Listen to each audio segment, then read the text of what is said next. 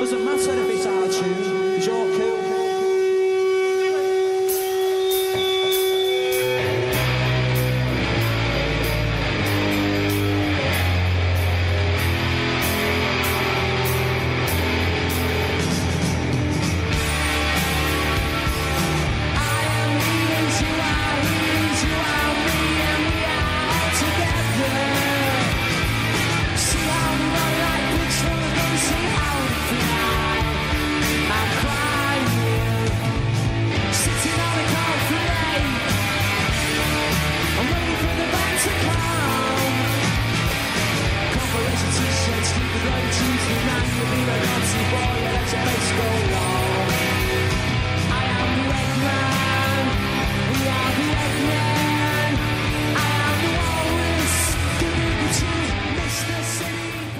Is he there, Benno? I'm here. Guess what? What? It's fine. I booked my flight home with Flybe. I forgot it wasn't Ryanair. Oh, So God. I was searching my emails frantically for Ryanair Cologne. I was like, where is it? Nah, I booked it with Flybe. It's all good. Oh, good work. From Cologne as well. No, this one's Dusseldorf coming up. So I completely forgot. I'm going to spend the day in Dusseldorf. Imagine that. I just turned up in Cologne. Like, where's my Ryanair flight? That would be a very me thing to do. Hopefully you won't have JP to go with Cologne with you this year, though. No, sorry, Dusseldorf with you this year. What was that? Dusseldorf? Well, do you remember you had to go to Dusseldorf with Benno in the morning to get your passport? Your replacement Oh, passport. Yes. You were going to... it wasn't Dusseldorf you were going to, was it? It was Dortmund. Dortmund. So you had to go Dusseldorf. I had to go Dusseldorf, Dortmund to go into a building, that's picking right. up, Yeah.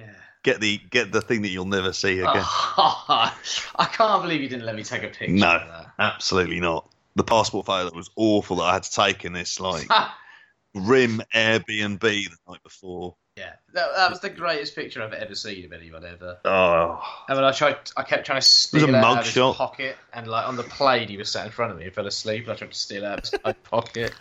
Where did you take it? At the police station or in our... no. I took it in the Airbnb after I'd gone traipsing around that part of town trying to find it. This being after you lost all your bags. P.S. The podcast has started. Yep. All right, we've started now. There we go. Yeah. Still, I'm not as angry about it as I should do. Apart from those occasions, I go, "Oh, do you know what? Where's that Matt Riddle Budweiser T-shirt? That's gone. Shibata one's gone. Gracie Jiu-Jitsu hoodie gone. all your mark. Well, exactly. I'm not after marks. I'm after money marks. That's what. Right, That's okay. what Yeah, I'm well, after. You know all about your money marks, don't you? The good ones. Yeah. What would you say is more dodgy based on your experience now, Oberhausen or Blackpool? Blackpool. There's Blackpool. Oh, that's that seafront.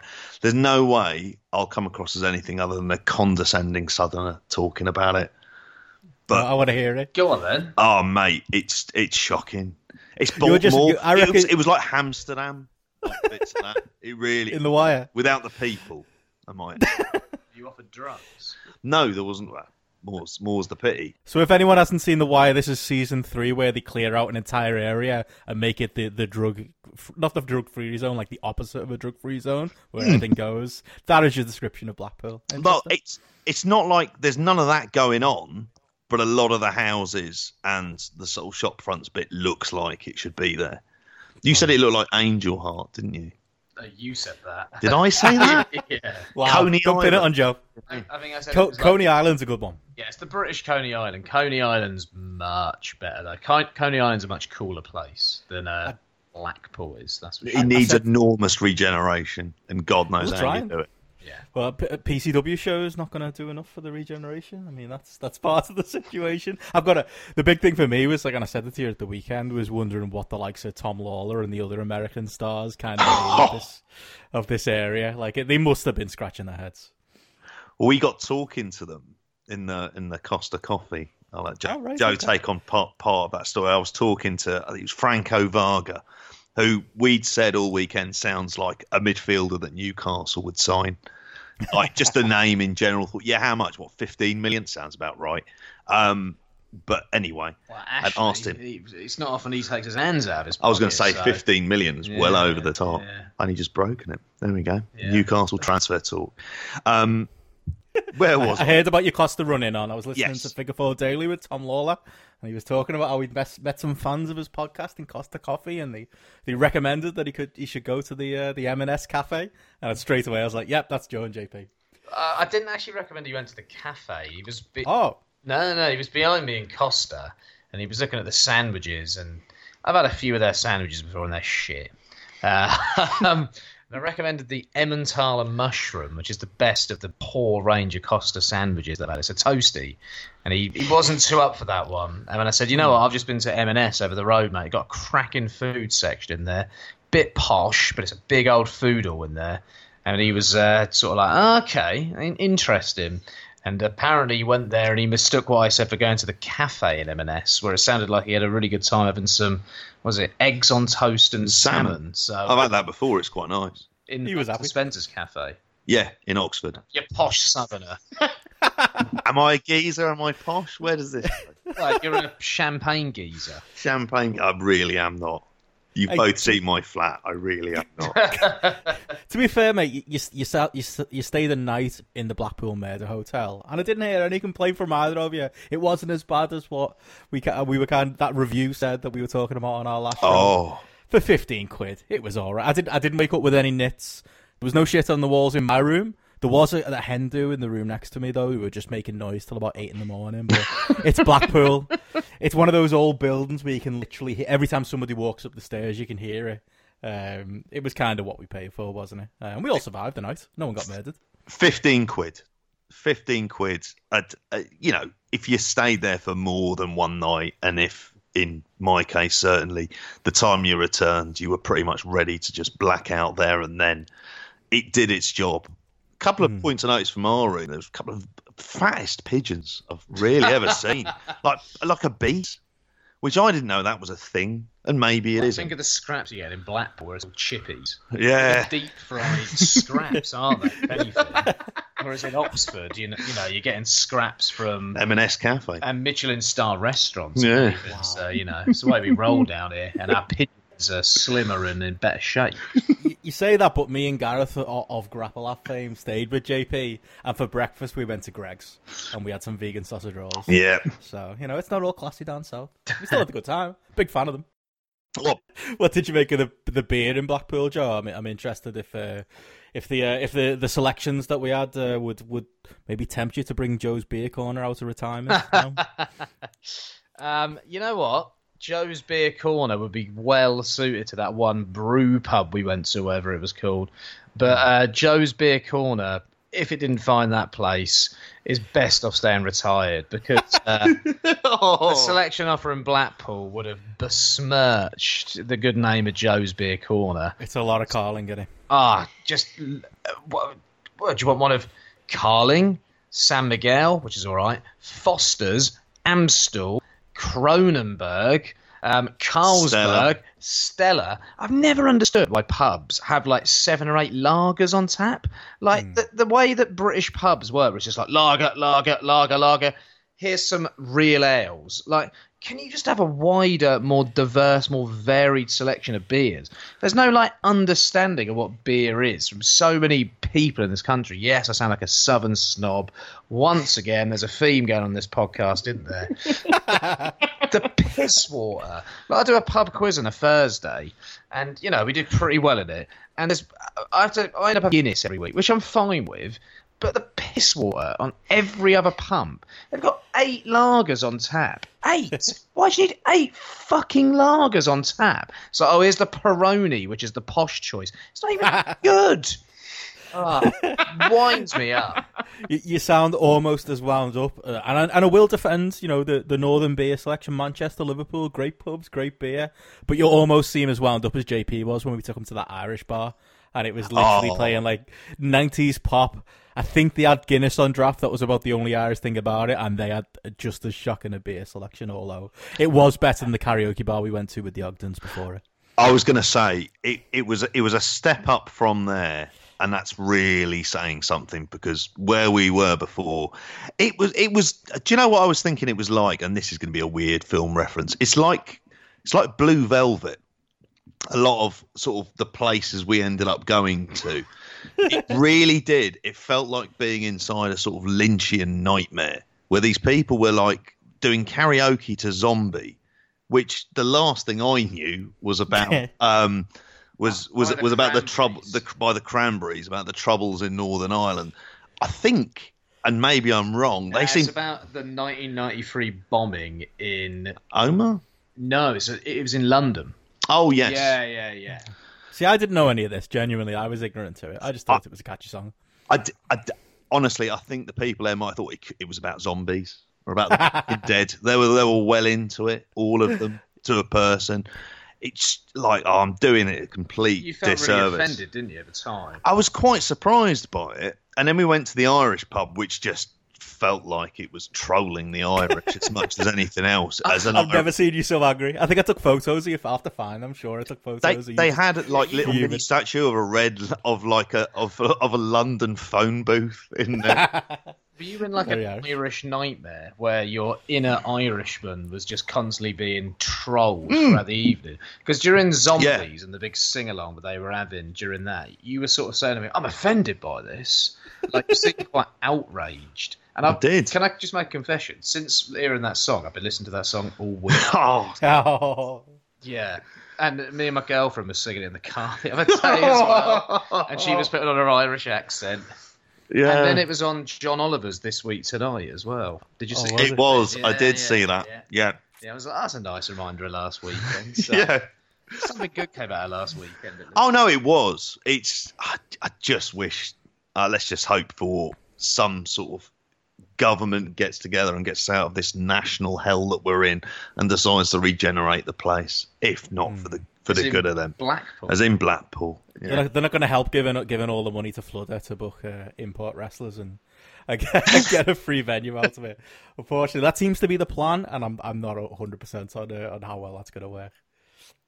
Yeah, I don't see it sort of bringing it back to its former glories. I'm kind of au fait with it. I didn't see many posters or anything for the wrestling being on as well. You'd have thought there'd have been a load of that sort of stuff around the place to get people in. But yeah, Blackpool has seen better days, and it's one of those that I think we were talking about. It's like it's never going to die, but it's constantly going to be in a state of dying. That's just what Blackpool is at this point. They've got more shows that they've announced for Blackpool Tower.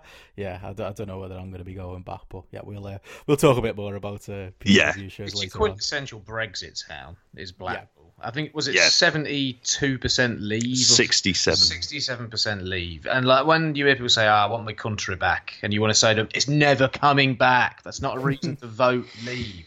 You look at Blackpool and you sort of think, yeah. That's how it happens, isn't it? You ignore a place and you allow it to kind of go into a serious state of disrepair. There you go, a bit of socio-political outlook from a couple of southern softies. Like it. Very happy, mate. Oh, don't. We can't go down that path. Don't get me going on Brexit. Yeah. What have you been up to then in the week since? I've been struggling to get myself back into like a normal routine. I've been two big nights out in a row like that are too much for me at this point. I'm only just feeling human at this point. I spent a lot of the weekend watching those ROH New Japan shows. I don't know if you've seen any of those or you've been up to too much yourselves. Yeah, I started watching I think I started watching the first one today actually, which was pretty good, I got to say. Not watched the whole show. I've sort of skipped through it. There's lots of Ring of Honor talent that I couldn't give two shits about. But I watched pushing TK O'Ryan on the opening video package. I did watch the opening video package. I skipped right to the first match, mate, and I skipped the entrances as well. Time is of the essence these days. I've not got a lot of it, so I've got to maximise time at most of it. So I didn't need to see Ren Narita walk into the ring. I've seen Marty Scurll's entrance a million times, so I went straight to the match. Okay. So yeah, sorry about that. That's all right. Do you want to tell us about the opening package? No, not really that much. Other than they had like talking about the Ring of Honor talent, and they did mention one of your favourites, TK O'Ryan. That was the notable thing. I don't even know what he looks like. I don't think New Japan do either. He's one of the dudes who in the advertising, it was just a silhouette, wasn't it? They didn't even have a photo for him. Yeah. Like JP could step in the ring, and I'd be like, "Oh, there's JP in the ring." TK O'Ryan. I find out he's secretly a fucking wrestler. I don't know what I reckon that would be JP's name if he became a wrestler. I reckon TK O'Ryan. It's a good, very, very Irish sounding name. Oh, no. All right, TK. Have you ever heard you say to TK Cooper before? Big fan of the podcast. JP, what did you make of? You saw the Gresham tag with Yes. Liger against Taiji Ishimori and Robbie Eagles. I saw that as well this morning. He looked good, didn't he? It was a good showcase for kind of his stuff. He seemed to get himself over in front of that crowd. Oh, absolutely. The way they booked that match was brilliant. Because they kind of knew exactly what they had to do, which was try and get over Gresham and Eagles, whilst at the same time building heat for the Liger Ishimori match and making it look a bit more credible. And they absolutely nailed it. Particularly, like, it was just like the Gresham show. In what was, one of the, out of any other context, one of the sort of standard tags, multi-mans that they run in the build-up to the bigger shows.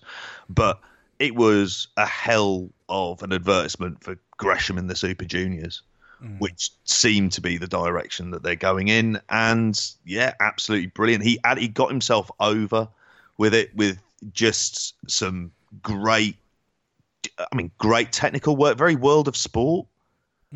It wasn't it. And him and the Eagles sort of gelled really well together. And then they had a perfect finale when Ishimori came in and Liger quickly pinned him. And it just seemed to pop the crowd. It was like a really well-booked match. Achieved everything it had to do. I like a match like that where it kind of fucks with your expectations of what a typical match structure is going to be. It got Gresham over, which was the point of it there. And then Liger came in and got a flash pin. I love that stuff. Like that. Yeah, I like that it was different. And yeah, I think it definitely, like you say, did a good job of getting him over. But yeah, I love that match. I think on a similar note, I love Zack Sabre and Shota Umino. Because it was like a match that should have just been a Zack Sabre squash. And he didn't do so much that he looked stupid against the Umino. It was kind of like he gave him some offense, but it was more the fact that he was getting in his head and he was making Zack Sabre kind of change the way he wrestles. And he was, there was a couple of times where he got a couple of counters that maybe he shouldn't have got, or where you could tell Zack was getting frustrated. He still won pretty decisively, but for me, that is the way you do a match like that with a young boy, where, again, you're not giving them so much that you look stupid, but you're giving them moments like that where it puts them over without putting them over. I really enjoyed that, as well as the scale match that Joe mentioned. We were talking about this when Joe came round, and it was, I was saying, was it one of the best Young Lion matches that I've ever seen? You'd know. Well, I think it's up there. This is what I said earlier as well. Young Lion correspondent has slackened a bit recently, haven't you? So. I have. They got a new bloke at ringside, very big lad with a moustache. I'm not quite sure what his name is, so I am slacking on that front. Iron Castle? Well, I feel like I'm back on it with this one today. It was, I don't know, for this one, it was brilliant at getting Umino over in the ways that it should have done, in terms of like his fighting spirit for not submitting, his general ring awareness for knowing how to get to the ropes to break out the holds without it being silly that he's managing to kind of untangle Zack, but sort of just being aware of what's there. And that kept the crowd involved. And then when he did have the moments of fire, when he goes up to the top and he does the missile drop kick, I mean, he is class. And it felt like we're setting him up for going away. And, it'd be great to see him in Rev Pro. I suspect I could see him sort of doing Ring of Honor. And he's bulked up like a heavyweight, which is quite rare for the Young Lions. I think the Ren Narita Marty match was really strong as well. I think these sort of matches, in terms of a formula, it's a formula that almost always works. A guy's a bit of an experienced hand against a young guy gains some experience, young guy can kind of go a little bit, works with the more experienced guy in the match. More experienced guy gives them a few hope spots here and there as well, makes them look good, gives them just enough offense to get over and make it look they've got a minor chance as well. It's always a formula that's going to work for me. It's always a formula that I've really liked. It reminds me of sort of early 90s WCW booking, where you might have like a Ric Flair against a Brian Pillman or something. I know it's a slightly different situation.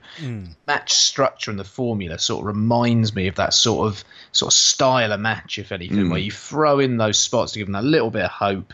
But in the end of the day, the older, more experienced, established guy, ends up going over. But I think Amino and Narita have both come out of this weekend on these Ring of Honor shows looking even better than they did before and having a really great match to kind of try and cement themselves before they go off on excursion. So really great job. And also really good to see Marty Scurll making a real effort in a singles match, because it's been a while since I've actually watched a singles match of his, and I was like, I forget how good he is.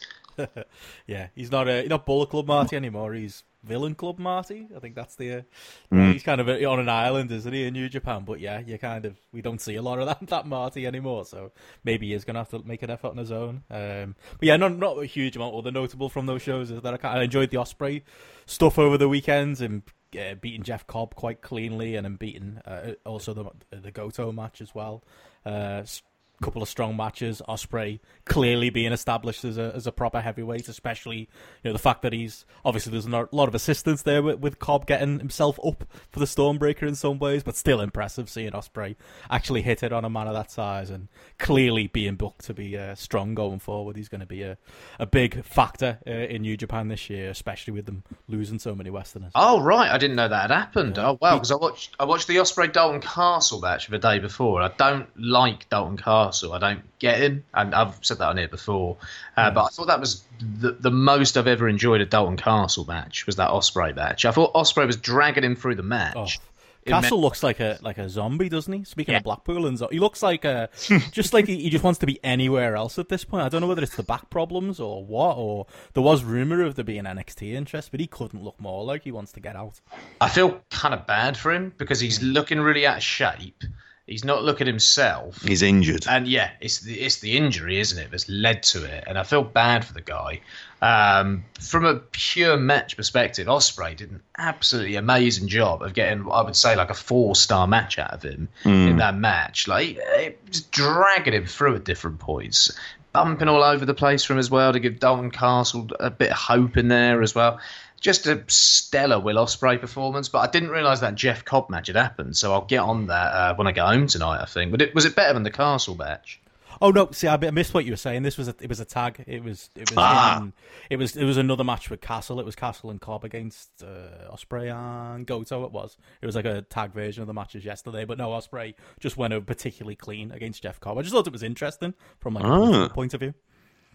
Yeah, it is for that one. I mean, it says about really where the Ring of Honor TV title sits within the thing, sits within this, and I mean that's going to be another theme of the show, is the sort of political machinations that go on once title holders start meeting each other. But it's interesting that they would do that, because on a Ring of Honor show as well, on a Ring of Honor show, and especially when you got Dalton Castle there who can eat the pin. Perhaps they gave him that though because Cobby beat Goat over day before.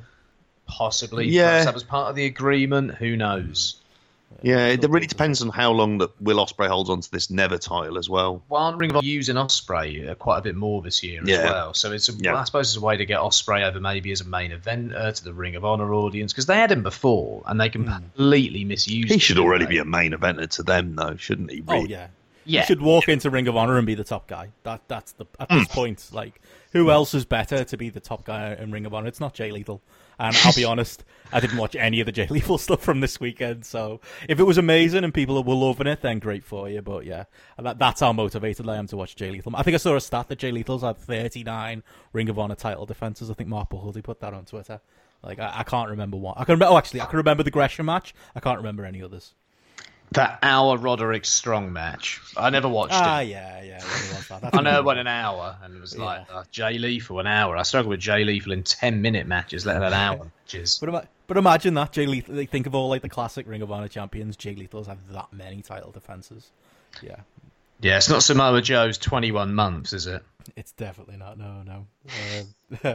Other stuff as well. Maybe have you been paying attention to the WWE stuff with the releases that have been happening? I was saying on Twitter, it feels like when you play EWR and you go any company other than WWE, and whoever's made the mod that you're playing has always put too many wrestlers in WWE. So in day 2, you get like 167 emails, and it's all WWE have released. WWE have released. That's what it felt like yesterday. Like just constant stream of TJP, Kenta, Perfect 10 Man. Arn Anderson. It was just never ending, wasn't it? Interesting to see them doing it, and don't know if you're interested in seeing any of those guys on the Indies. Maybe Arn Anderson's the most interested. That's what I was going to say. Get Double A in. Get I don't know. Get him in Impact. Make him the top guy. Nah, get him in as the AEW general manager, the enforcer. He can still deliver a spine buster. I saw a clip of him when he did it to Dolph Ziggler before. It was awesome. Was that at Starrcade? Starrcade last year. You know what really makes me laugh though? You know, when someone like Arn gets released, and I've literally seen people going, can't believe they get rid of Arn. You know, what a legend, what a great road agent. And you're like, how do we possibly know? Like, I couldn't tell you whether Arn Anderson is putting together the great WWE matches backstage, or if he's responsible for all the shite that we see. Like, how can you? I hate that. It's like none of us know, like, whether it's a great loss to WWE or not. You would have thought he'd be someone with a job for life, and apparently I think I saw Robert or someone saying that he was John Cena's go-to man for putting his matches together. So yeah, you can think what you want about that, but I think other than getting to see him do, maybe could spinebuster Cody on the AEW show. I don't know, whichever travesty that is. Well, let's think about it this way. When you've got a great road agent backstage, like Jeff Jarrett, why do you get Anderson? NXT UK is Jeff Jarrett. Exactly. Like, I'm sure Pete Dunne's going to greatly benefit from Jeff. Think of the improvement in the standard of punches in British wrestling once Jeff starts teaching these boys how to punch. I think And how to sing. And I think at times we have complained about some of the main events at Progress sort of turning into TNA matches at times, being a bit overbooked. You got the man there himself to be able to sort of impart, have a King of the Mountain match. I don't know. It was just brilliant yesterday. Like Martin Bushby sent us a picture, didn't he, of Jeff, and I was literally on my lunch and work trying to find him because he was in the Albert Dock in Liverpool, taking photos. I went on his Instagram stories just to stalk him a bit, and he was taking photos at the Beatles story exhibit in Liverpool. I was like, I've got to find Jeff. Apparently he had a great time, and then he turned up at NXT UK in the night. It's just, that's Jeff Jarrett for you, isn't it? Like I say, he probably he probably left Liverpool, like part owner of Everton and Liverpool, with a stake in the Beatles as my mate crew. He said he's probably going to be taking royalties from that White Album somehow, because it's Jeff Jarrett. That's what he does. He lands on his feet, he gets all the good jobs, and he walks away with contracts. It's what a man. He just seems to be able to, at the minute, end up being here most weekends doing something related to wrestling, and he's getting paid for it. Brit Legends, make him the GM on NXT UK. Oh yeah, like honestly, yeah, he would. It's not very NXT UK, and at that point, the brand's just really like, well, why bother? Other than it's predominantly filmed in the UK, but. Yeah, have him as general manager, really. Above Johnny Saint, absolutely, 100%. Have you seen any Johnny Saint, do you reckon? Yeah. What about a joint managership? like Flair and Vince when they brought the NWO into it. Roy Evans, Gerard Houllier. Yeah, they know. Well, get him in a Tranmere Rovers as the manager. He's been there enough, and that's why he was probably over. Tranmere were at home today. Good shout. Beat Notts County 1-0. I'm sure Jeff was there cheering him on. Good luck, Charles. Jennings for a 69th minute goal. Oh, amazing. The two playoff ambitions reignited. Jeff's going to be there at Wembley when they reach the playoffs, hopefully. Lead him out, maybe. Oh. There you go. To do his big fight with Jimmy Bullard. Brit Res legend. Oh. Yeah. Get that on at Carrow Road. Yeah. If you're going with the whole sort of football thing, you might as well just go in with that as well. Definitely. I reckon you should probably do like a Ricky Knight and Nick Frost tag match as well against the UK hooligans or something. Oh, Ricky Knight has been on the phone. Like, he definitely wants to do some kind of movie tie-in, and WWE probably told him to fuck off, but fingers crossed. I'd love that. I'd like to think Nick Frost is well up for it. Maybe Simon Pegg can come along as their manager, possibly. I did want to sort of, and it's going to sound strange, but in terms of the serious releases from WWE, I mean, it does seem, and then you add on to it all of the various sort of nonsense rumours and whatnot. I mean, what value? I mean, where they're going to be? It sounds like Dillinger's going to AEW. Oh, fuck that! Like, if I'm AEW, I don't want it to appear to be like you know when TNA snap up Damien Sandow and he looks like the most depressed man in the world coming out every week. I know it wouldn't be like that, but at the same time, like that was the classic TNA thing, wasn't it? It's like the whole the meme was like what's, and then a TNA version of the WWE guy doing in the Impact Zone. You know what? What's the perfect 12 Ty Dollinger doing in the AEW zone? It's like you don't want that stink, do you? Like maybe he's an exception because he's so over with that. I could imagine the elite kind of crowd to be into all the 10 stuff. I mean, there's got to be exceptions, hasn't there? But you don't. Hopefully, and it doesn't feel like it. AEW are that kind of promotion that are gonna just snap up anybody WWE releases. It's got to be like the guys who can offer them something. Like I think that they've said in interviews, you like to an Ambrose or I suppose Ty Dillinger if they see something in him. Oh, he's Cody's mate though, isn't he? There is that. There is that tie. Maybe it's as a road agent, possibly. Perhaps him and Arnold going as the top road agents in AEW, along with Billy Gunn. Yeah, along with Billy Gunn as well. Yeah, that's a hell Hall of of Famer, Billy Gunn. Hall of Famer, yeah. BJ Whitmer as well. He's not a Hall of Famer. Yeah. In my favourite cage match of all time, though, and I hate cage matches, but I love the one with him and Jimmy Jacobs. I've got some AEW scoops later on. Oh. Big power. Oh yeah, you made some friends, didn't you, over the weekend? I'm keeping them for later on. We'll talk about Rev Pro. Yeah. Okay, we'll bring them up later. On the WWE stuff, I did want to mention. Have you seen the spoilers from NXT UK today? The spoilers for anyone listening, by the way. Skip ahead a few minutes, but apparently they're doing Walter Dunn at NXT Takeover. Credit to Will Cooling for calling that, it being on a proper takeover and not on UK, because they're not doing a UK one. And they also apparently got Cassius Ono and Noam Dar transferred over. Ilya made his debut. Shock horror. Didn't see that one coming when he pulled from Future Shock tonight. Interesting that they're making some moves over there. Yeah, there's some really interesting manoeuvres with this. I mean, I think none of us are surprised that they're going to be having Walter Dunn on a proper takeover, and I can see the upside and downside of it. It kills the rest of the card, doesn't it? At least they got that to aim for, but nothing else happening on the TV, as it has been for the last couple of months, really has much importance when you haven't got a takeover to aim for. But it's good for that match from those guys.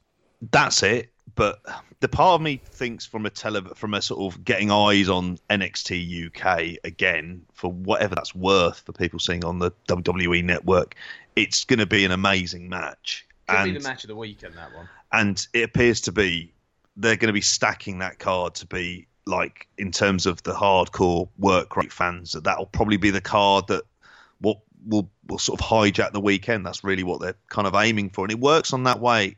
However, I don't think, in terms of what their commitment to NXT UK suggests, is that they're not going to run that at, say, and we were talking about this earlier, at a Wembley Arena, where you could get a really good crowd for that. It's sort of built properly as, biggest match in British history.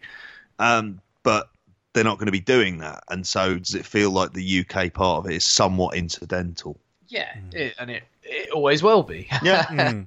As I've said a million times. Then why have it, I suppose? Then it's, Well, to have a monopoly in this country when there's a threat of other people taking hold in the country, which can't possibly happen because the WWE own wrestling, which is why Vince McMahon is having feathers right now over the AEW stuff, while we are rejoicing, you in particular, with your new best fucking friend. Which we'll get onto in a bit, I suppose. But yeah, it's always going to be like that. The fact that there's no takeover on the cards or has been announced, to me, says it all. That's the prime representation of what this company is. And, look at Progress. Progress have said already, and they have done it, they've changed dates for this company and when they want to run. So it feels like the guys who are running this, with some of the Progress guys, aren't actually having a say really over the dates. Someone else is having a say over the dates and having to fit in with that pattern, if anything, because they're flying so many people in to work backstage on these shows and to work on the card on these shows. And let's be honest, they're well, I can't speak. They're running a remote organisation but they're not running it remotely because Triple H and all the rest of the road agents seem to have to come over for this because the other guys can't be trusted to run a WWE product without them there, which then makes it harder to run as a result and makes it more difficult in terms of dates, in terms of what happens to talent as well. And it's just, it's not something I've got any interest in, and it's not something I've watched anything of since the Blackpool Takeover show, and something that I've got no time or interest in. And hearing about what some of the talent are thinking of it as well, loads of the talent who have signed these contracts seem to be regretting signing them, if anything. No, they're not really going to get anywhere, and no, they're not really in WWE at this point as well, so whatever. Yeah. Pete Dunne and Wolfgang not float your boat, no, Joe, no? You weren't tempted by that? Wolfgang? Do we have to speak about Wolfgang again? I don't think we do. Everything in terms of what happened on the first night of tapings in particular seemed incredibly missable. From what it seems like the ones tonight have got a bit more to them, and there's a lot more. Ilya turning up is interesting, isn't it? Yeah, Ilya half depressing as well, but interesting. Yeah, it is, and completely obviously unsurprising. But having Ilya there, having Viper there, that's interesting. You know, having the Walter Dunn announcement. Is it that interesting? Well, tell me why it's interesting. Why Viper being interesting? Ilya, why is it interesting? Because it livens it up. What are they actually going to do with them? Because I don't get how it's interesting. Well, as in, it's more interesting than what they've already had. Having Ilya in a mid-card rather than Dave Mastiff. Yeah, I'll go with that every day of the week. He's not like nameless bearded dude, is he? Like the 50 of them that they've got. How are they presenting Ilya? What are they going to do? Are they going to completely ruin him from the get-go? Or are they going to ruin him in 3 months' time? We'll get the same silent crowds who are dead for most of the taping, clapping politely occasionally because they feel like they have to, doing a like, this is awesome chant, probably on cue shouting, you deserve it, if someone wins some meaningless belt as well. And we'll probably also get them in a convention centre in the middle of who knows where because it's completely unidentifiable at some point. But it saves money, and ultimately this brand is being run on the cheap to have a place in a country. So it's placeholder wrestling, if anything. And I can't see that anyone they add to this roster really is going to be that exciting. Yeah, Walter's there, he's exciting. I can't see. Oh, no? No.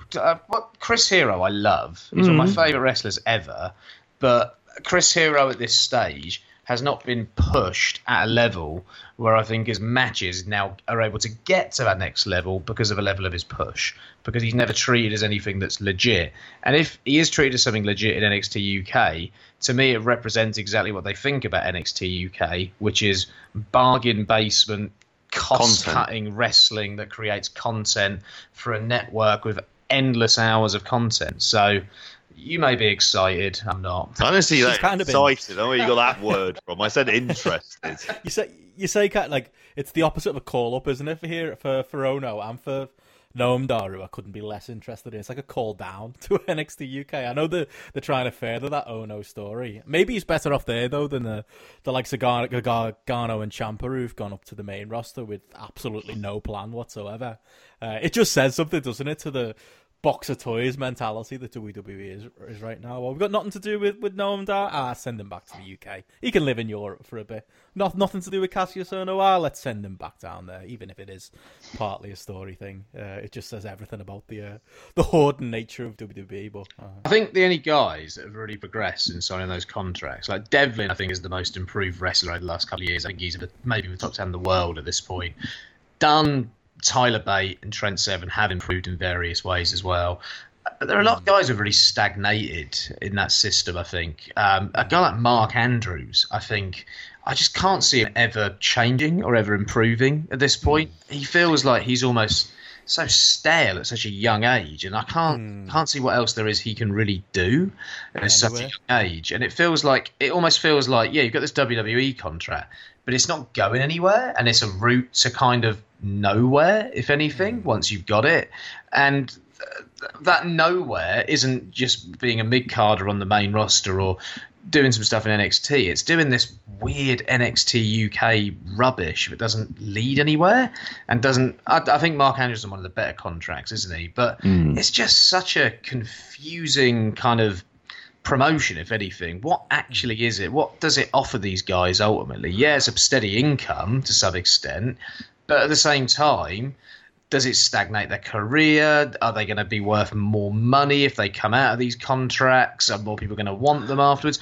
I wonder if to some extent it actually tarnishes your name value and your progression as a wrestler. I don't think it would tarnish. I think the issue was when these were signed. Since that point, the landscape of wrestling has really changed, and the amount of opportunities have changed, and how many of them would have chosen different opportunities if they'd had the chance. So if, for example, an El Phantasmo is getting to do the best of the Super Juniors, in that sense, that's going to promote a kind of, well, there could have been New Japan doors open for, I don't know, say Travis Banks, for whoever, if he hadn't gone down that route.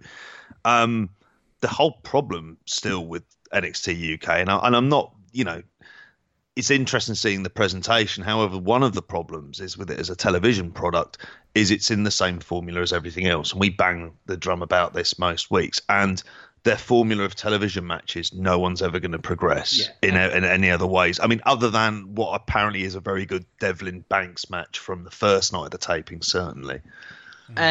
They didn't give it to me on the main show. I can't be bothered to watch it at this point. It just feels like it's making up for what they didn't give us because they could book a moment and digress someone's push in some way to get the moment. So whatever. You're gonna get it on Progress on Sunday though. Progress are doing it in the reverse. Like I put NXT UK on, and it took me a couple of seconds to go, yeah, that's the heel and that's the face. Oh yeah, Devlin and Banks are the other way around here. I keep forgetting that. You get the Progress match. At least we got that to look forward to. Yeah. No. Well, I'm sure it'll be good, and I'm sure in the ballroom in that setting, like it will. Yeah, I'm sure the one in NXT UK is good as well. But I just have no motivation to watch NXT UK. Fair enough. What else have you guys been watching before we get to our main stuff? Of either been, I believe, if you've been watching some WXW, JP, and Joe, you've been watching some Fight Club Pro. Yeah, interestingly, leading on from what you were saying from what we were saying about Travis Banks and Devlin, one of the things that made me really laugh in this Fight Club Pro show is Chris Brooks cuts a really good promo when Schadenfreude are facing Team WWE. And was this Wrestle House? Yeah, and he mocks Travis Banks and asks him how his takeover match was, which I gotta say, did pop me. It did make me laugh, and to me, it sort of sums up part of the issue. If anything, you've got this hot wrestler who can now do these 6-mans in Fight Club Pro. Well, he might have been able to do singles. I don't know what the political situation is, but we all know what the situation is in our little bubble, and the crowd at Fight Club Pro clearly know what it is as well. So you can make jokes about these things that go on these NXT UK shows that are meant to be a better platform for these guys at this point. So it's almost there as like a way to, I don't know, mock, if anything, if you're outside of the system. But Fight Club Pro as a show, Wrestle House was okay, I suppose. One thing that really stood out was how packed the venue was. Absolutely rammed. I couldn't see any space to move in there, if anything. I think one of the things that kind of impressed me as well was production values were actually really strong on this show compared to some other UK promotions. And I'm going to speak about Rev Pro's production values later on.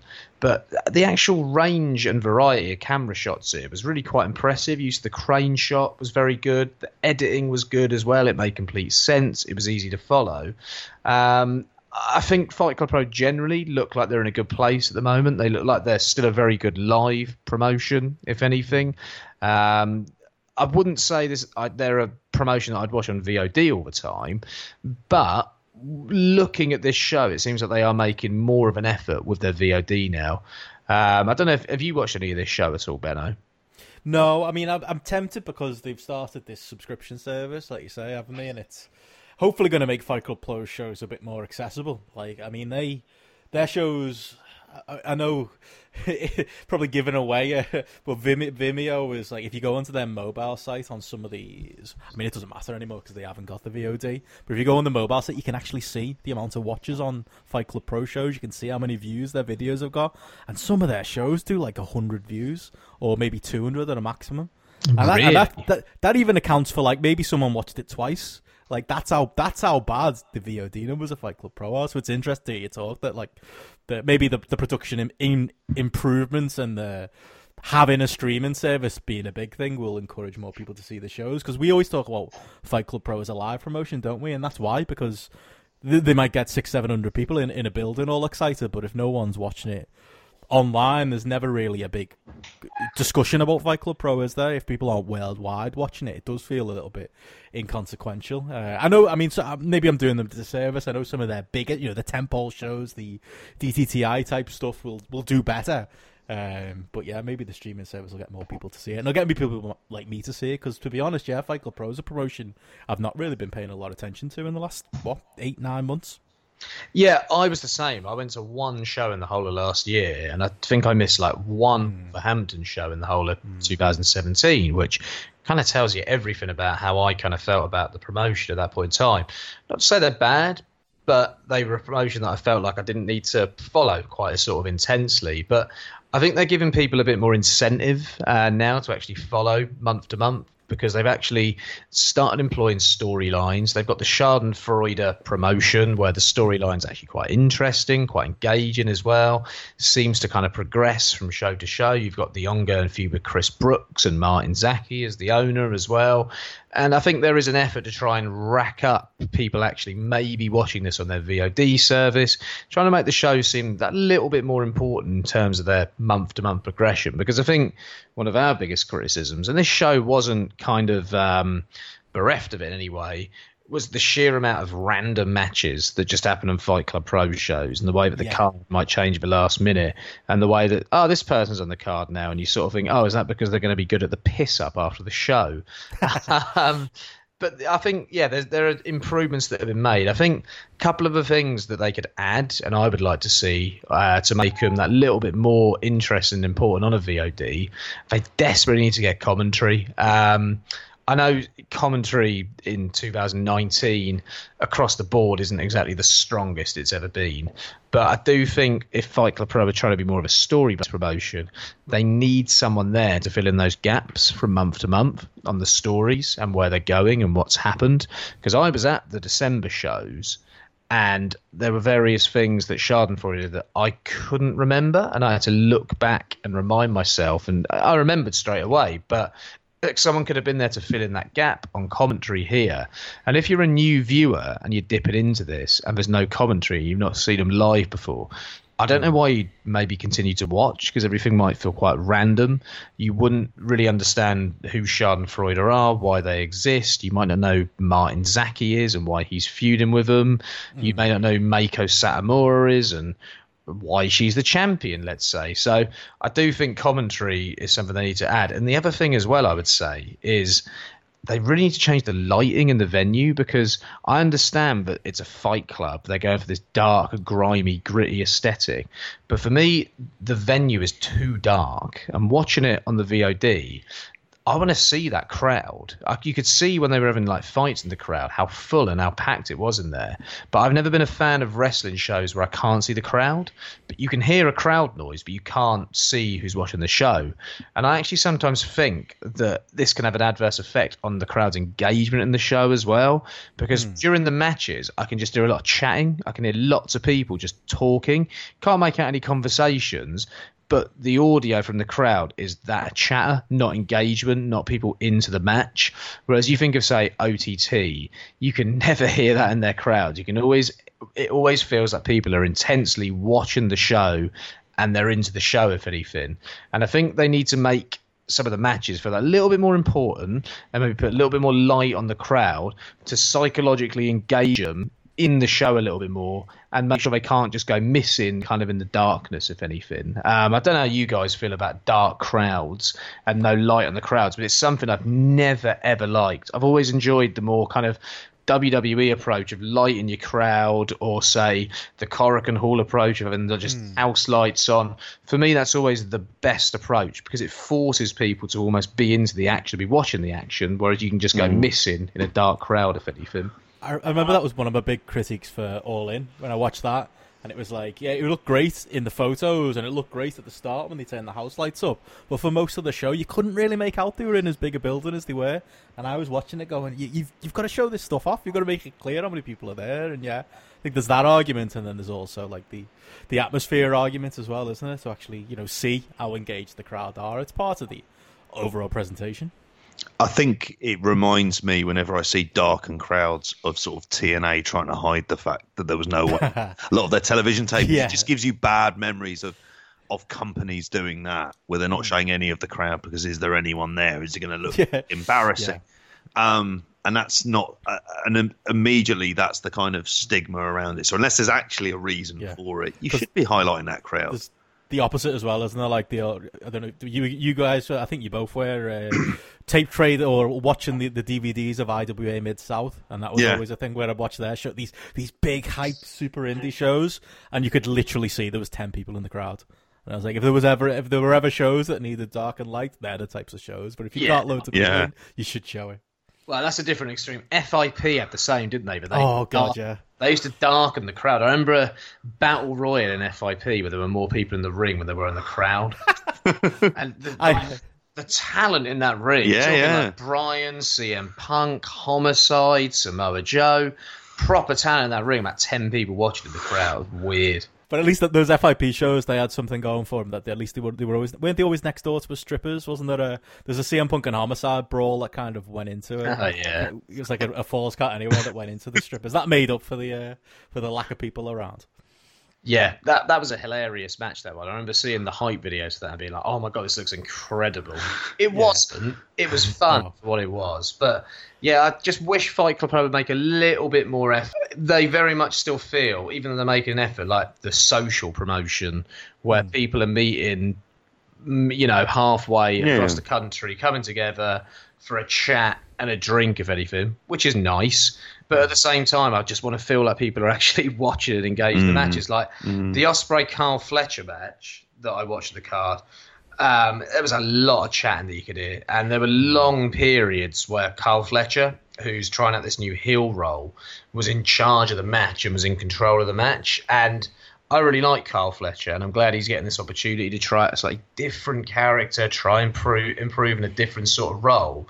But he's not necessarily comfortable in this role yet, and the type of crowd response he was getting kind of wasn't helpful to him either, because I felt like people were more interested in sort of chatting and then popping for the kind of high spots, if anything. So the most kind of response the match got was when Ospreay was on offense, and then when they did there was a break from the kind of heel face dynamic where they just went like crazy indie style for about a minute, and it was great. And I really got into it at that point. But when they went back to the heel face divide, and then you could just hear chatting again.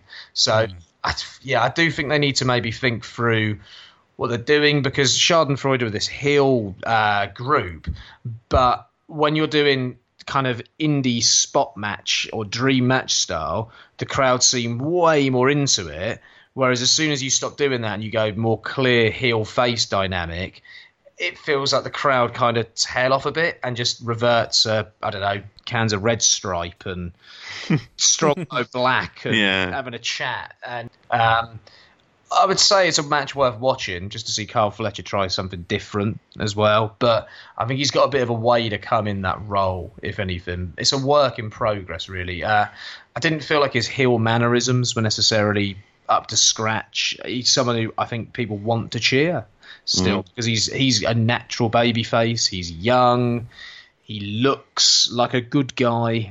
Let's be honest. He's not dickish. He doesn't come across like a dick. No, nice lad. Yeah, so it feels very much like, boo, that he's a heel. Let's boo him because we're being told to, rather than people actually wanting to boo him, if anything.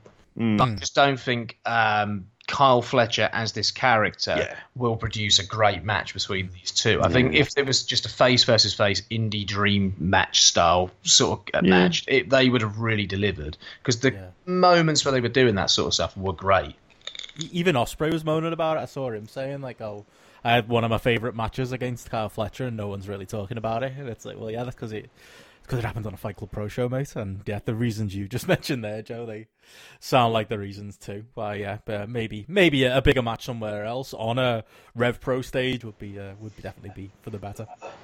Yeah, no, I completely agree with you. They'll have it at some point, I'm sure of it, even if it's in progress, where I think the crowd will be that little bit more engaged as well in that more intense sort of ballroom setting. Talking of progress, a match that I also watched on the show that I saw in progress last year was the Mark Davis-Walter match, which was probably in like my sort of top 3 progress matches from last year, which we literally this time last year, yeah.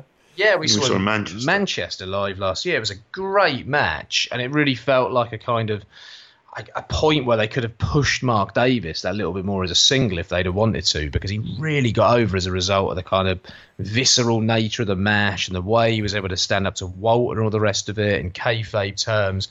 But this was a weird match. It was completely different to the Progress match, and it really, really dragged at points. Like, I get what they're doing with the Schadenfreude stuff. I think it's a good move, and I think Brooks has shown his real creative side with it as well.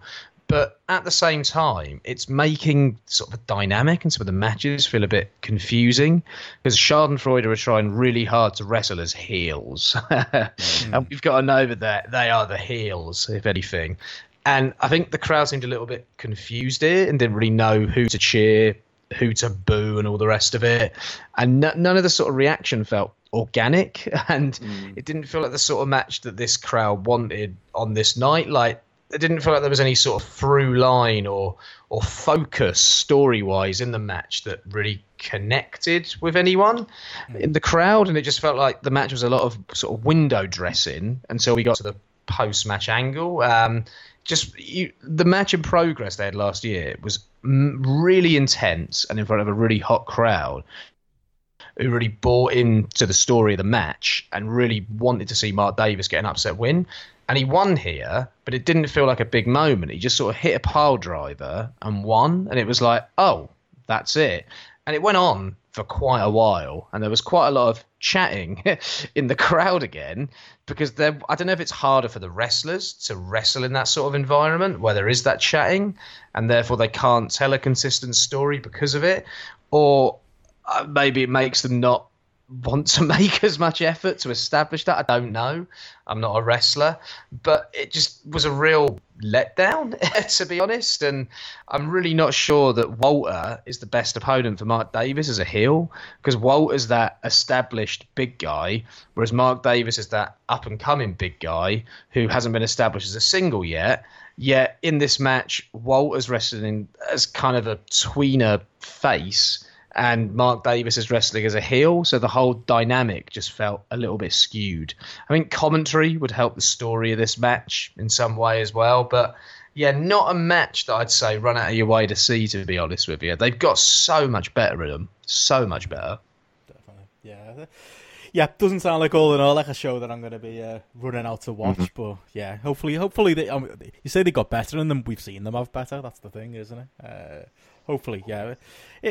Again, I think I'm more interested in Fight Club Pro because they've got a streaming service now. I am going to DTTI as well. I'm going to go to, because they've announced LAX, they've announced Pentagon and Phoenix. They've got some, I think Sami Callihan's over. They've got some interesting names over, so that'll kind of be my first Fight Club Pro experience in a long while. So I should probably check out some of the VOD and catch myself up. But yeah, I don't think I'll be starting with that show. I'm guessing neither of you are traveling up for the Dream Tag Team Invitational. Not at this point, but it is one of the places that I do want to go and see this new venue. I want to see the Hangar because I haven't been there myself, but it's the faff of getting to Wolverhampton and all the rest of it. And trying to fit it in with every other sort of big weekenders that we do. The names are interesting, aren't they? But you'll see them elsewhere. Like Pentagon's doing a match with Pac in TNT Wrestling in Liverpool, literally the Thursday before, because he's over. But then again, I don't trust them because they were supposed to have Pac and Jody Fleisch this week on Thursday, and I was gutted that I couldn't go. And then for some unknown reason, they replaced Jody with Rampage Brown, which I was very glad that I didn't go in the end. Not that he's bad, Rampage Brown, but I wasn't hugely excited. But no, I'll probably go and see if it happens. Penta and Pac, and yeah, I'd expect a lot of those names will be announced in similar places. Was Jody Fleisch still on the card? I don't think so. I can't find results anywhere in full. If anyone was there, please let us know. But I think he no-showed. I know I don't know whether he had a family thing or what. I've genuinely not seen anything about it, so I'm not too sure. His pack and Rampage Brown doesn't sound like something I'd want to see, to be honest. No, me neither. I don't know there are a lot of Rampage Brown fans. He's your solid worker, your wrestler, the type of guy that other wrestlers rave about. The working, but yeah, that doesn't fill me with a huge amount of excitement. It doesn't fill me with a lot of sadness that I missed it. He hasn't turned up in Coronation Street yet, which is what I was hoping for Rampage after World of Sport, but I think there's a vacancy in Who would he be? Garage still. Perfect for that. He's got the look. Him and T-Bone together, it makes sense. I could see that. Taking over the place. Yeah, or maybe doing a wrestling ring delivery service or something. And they need to take it to Webster's Garage to get the van fixed on their way to a show. Right itself. Yeah. There you go. They're on the. I haven't watched any of Coronation. I haven't. Oh no, it's not Coronation. It's Emmerdale, isn't it? That's got the wrestler in. Well, no, man, Beowulf. can't watch it. Beowulf. Yeah. I'm guessing you haven't caught up with any Beowulf, JP. I know Joe hasn't there. I haven't. If I've been watching in terms of the non-wrestling output, I've been sort of making the kids watch Brass Eye, which is going down really well, but they're building their way up to the Peter Kedden one. Oh, no. Jesus, tread carefully, Yes. because I showed that to my 17-year-old students and had a complaint from a parent who... Did you?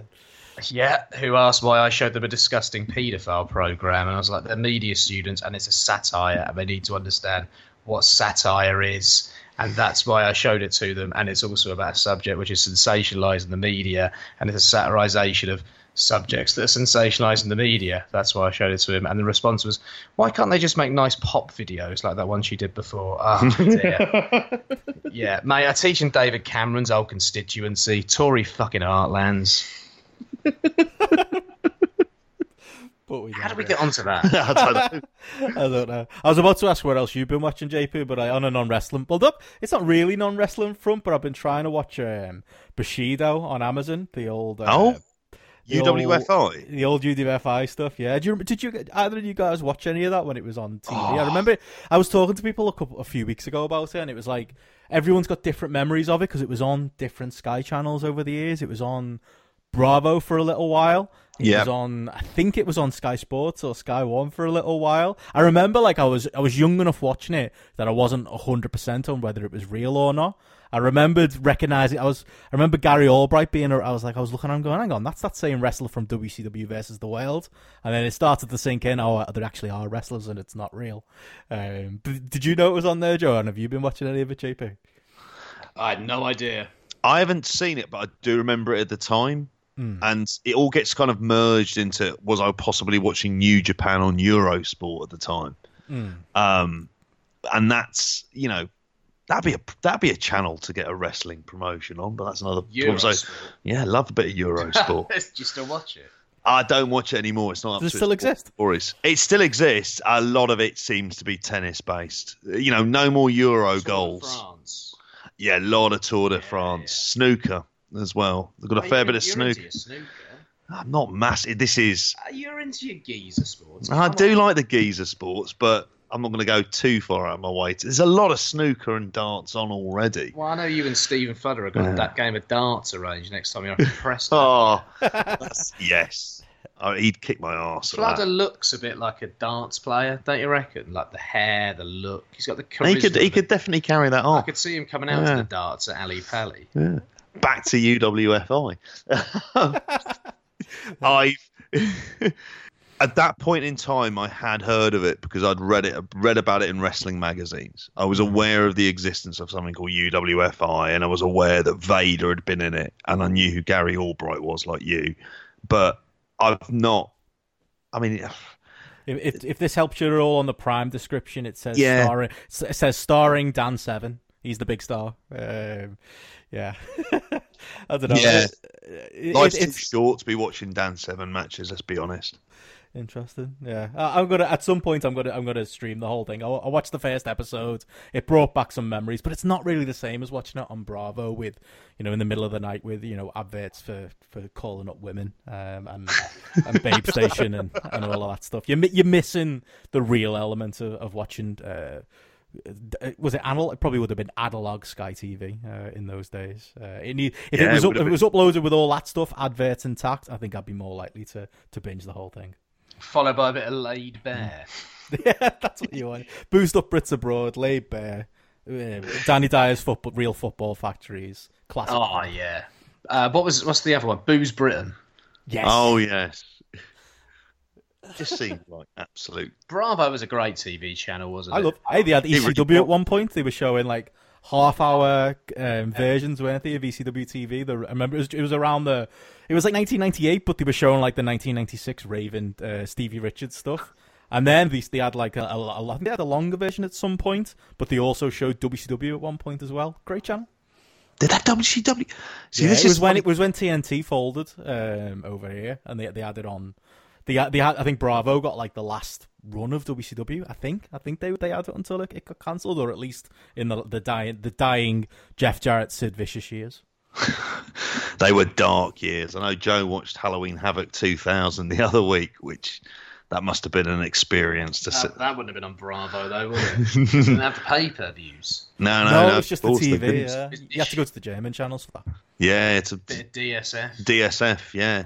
And just about hear the Tony Schiavone underneath the sort of dubbed German commentary. I was also going to say as well, I think, if I remember rightly, on Bravo, they used to show live Sunday League football at one point. I might be confusing with like live TV or As in something. like me and my mates down the park. Yeah, they were doing Sunday League games, and they also had a reality show Are you based thinking around that Danny Baker one, the Danny Baker reality show where he's with a Sunday League football side. possibly. Yeah, that was on Bravo, I think. where Okay. He basically had a Sunday League side, and he just followed them through a season. There was follow Locomotive Enfield.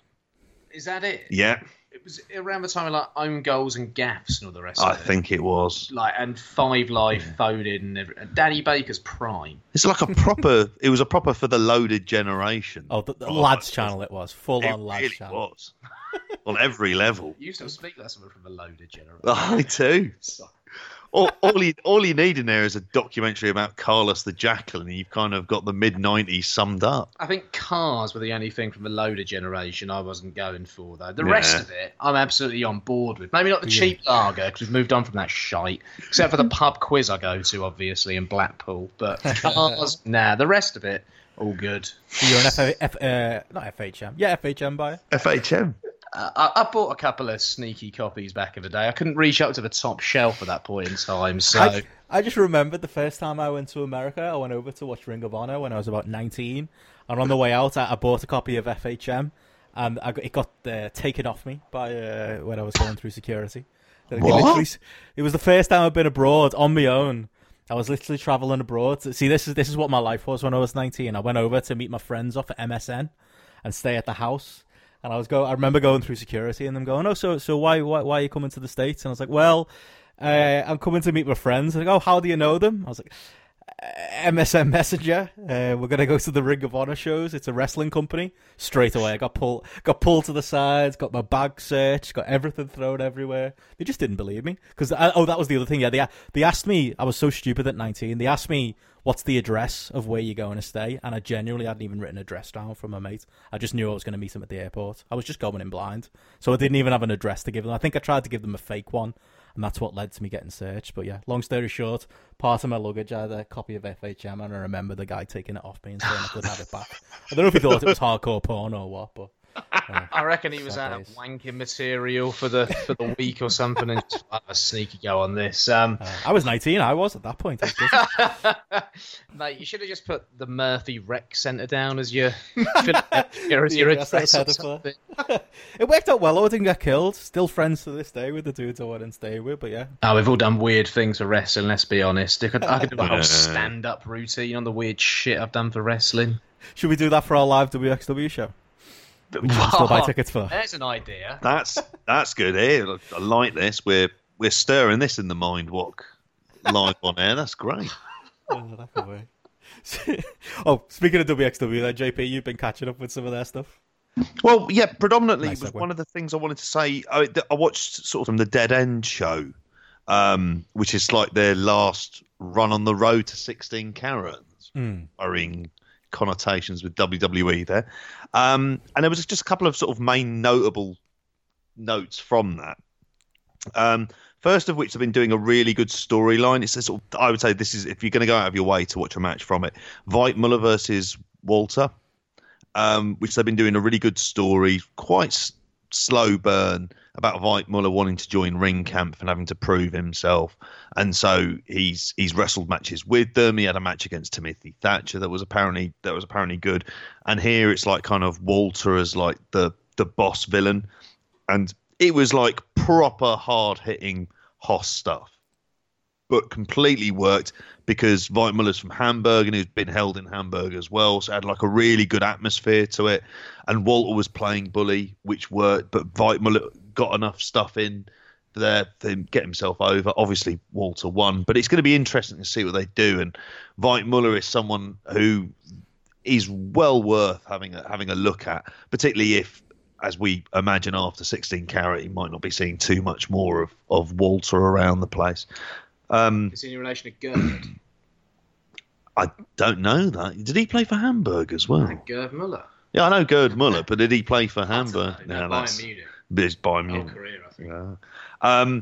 The other one to say was the opening match, which kind of set up the Star Walter match that's going to be happening in the first night of 16 Carat, which I'm really looking forward to seeing. And that was the Thatcher and Jörn Simmons versus, who was it? David Starr. Just struggling to think now of who he was teaming with. Bobby Guns? No, I want to say was it Ilya Dragunov? Was it Ilya? No, it wasn't Bobby Guns because he was involved in a match in the main event, which I've not seen yet. Anyway, that was very good. I'll have to quickly check to see who was in that one. But it was really good the way that they kind of played up the story and played up Star Walter again. So it was like a really, really hot angle within that as well. Yeah, fun couple of matches from what I've seen. I mean, they're very good and they kind of know how to build 16 Carat, which has got a really fascinating 15 person announcement so far. Really looking forward to going. Did you hear the 16th guy's Kenta? Apparently that's the rumor. Yeah, It did nothing for me either. I don't know if it's true. That's just what people spread in the DMs. Intrigued as much as anything. But I mean, I think overall the way that they're building up, like I like the fact that night one they've got Star versus Walter, and what will possibly be the culmination of the story. Night two they've got Guns versus Andy, and then obviously night three you'll have who wins 16 Carat, and already they're like some great main events for those what will be for those 3 nights. I think as well, Star's got to be winning, hasn't he? Because Walter's probably got to be doing tags and 6-mans, especially if Dieter's there for the weekend as well. Yeah. Which they can get away with doing some ring camp reunion stuff. It all makes sense, doesn't it? But it's a good way to start the tournament off. And come on, David Starr. And Ambition looks good as well. Oh, it looks great. I was going to say, I'm going to make a special effort to get out of bed this year for Ambition. But definitely doing Wrestling Deutschland. There's that show that's early in the morning again, isn't it? The 10 a.m. Wrestling show. Cults. Yeah, that's it. I don't know about that one. That one's a question mark. Yeah, Ambition I think is a must. It looks like they're bringing more guys in specifically for Ambition this year as well, doesn't it? So it seems like they're throwing out all the guns this year to make Ambition a special show. So I think, that's a must-see show this year. Ambition was great last year. That sleep was good last year, Benno, because you really did miss it. I missed it. Yeah, that's it. That's my fault for staying up all night. But, hey, this year I'm making it. This year I'm planning on seeing absolutely everything. That's it's funny. You mentioned a couple of minutes ago about it being kind of like they've invited a lot of people in. They actually asked in November. I've just seen something come up on Facebook. They were asking wrestlers to message them about who would wrestle in it and why they would be good, which is an interesting way to take it. It's probably how Ridgeway ended up there. Yeah. Yeah. Rico Bushido's on there. That's your boy. Yeah, exactly. Should have got Josh Bodum in. Well, yeah, he'd have missed his flight. He'd be up partying again all night like he did last time. Those Bournemouth clubs aren't going to get to themselves, are they? Well, I've got an extra bonus segment for you. It'll take 1 minute, but would you like to just to break the fourth wall? We've been on our break, and in our break, Charlotte's been. We went to IKEA today, so we're clearing out the house. and she just cleared out a cupboard, and the amount of my wrestling shite that she's just pulled out is hilarious. There's a signed Polaroid of me and Christopher Daniels. That's going on Twitter.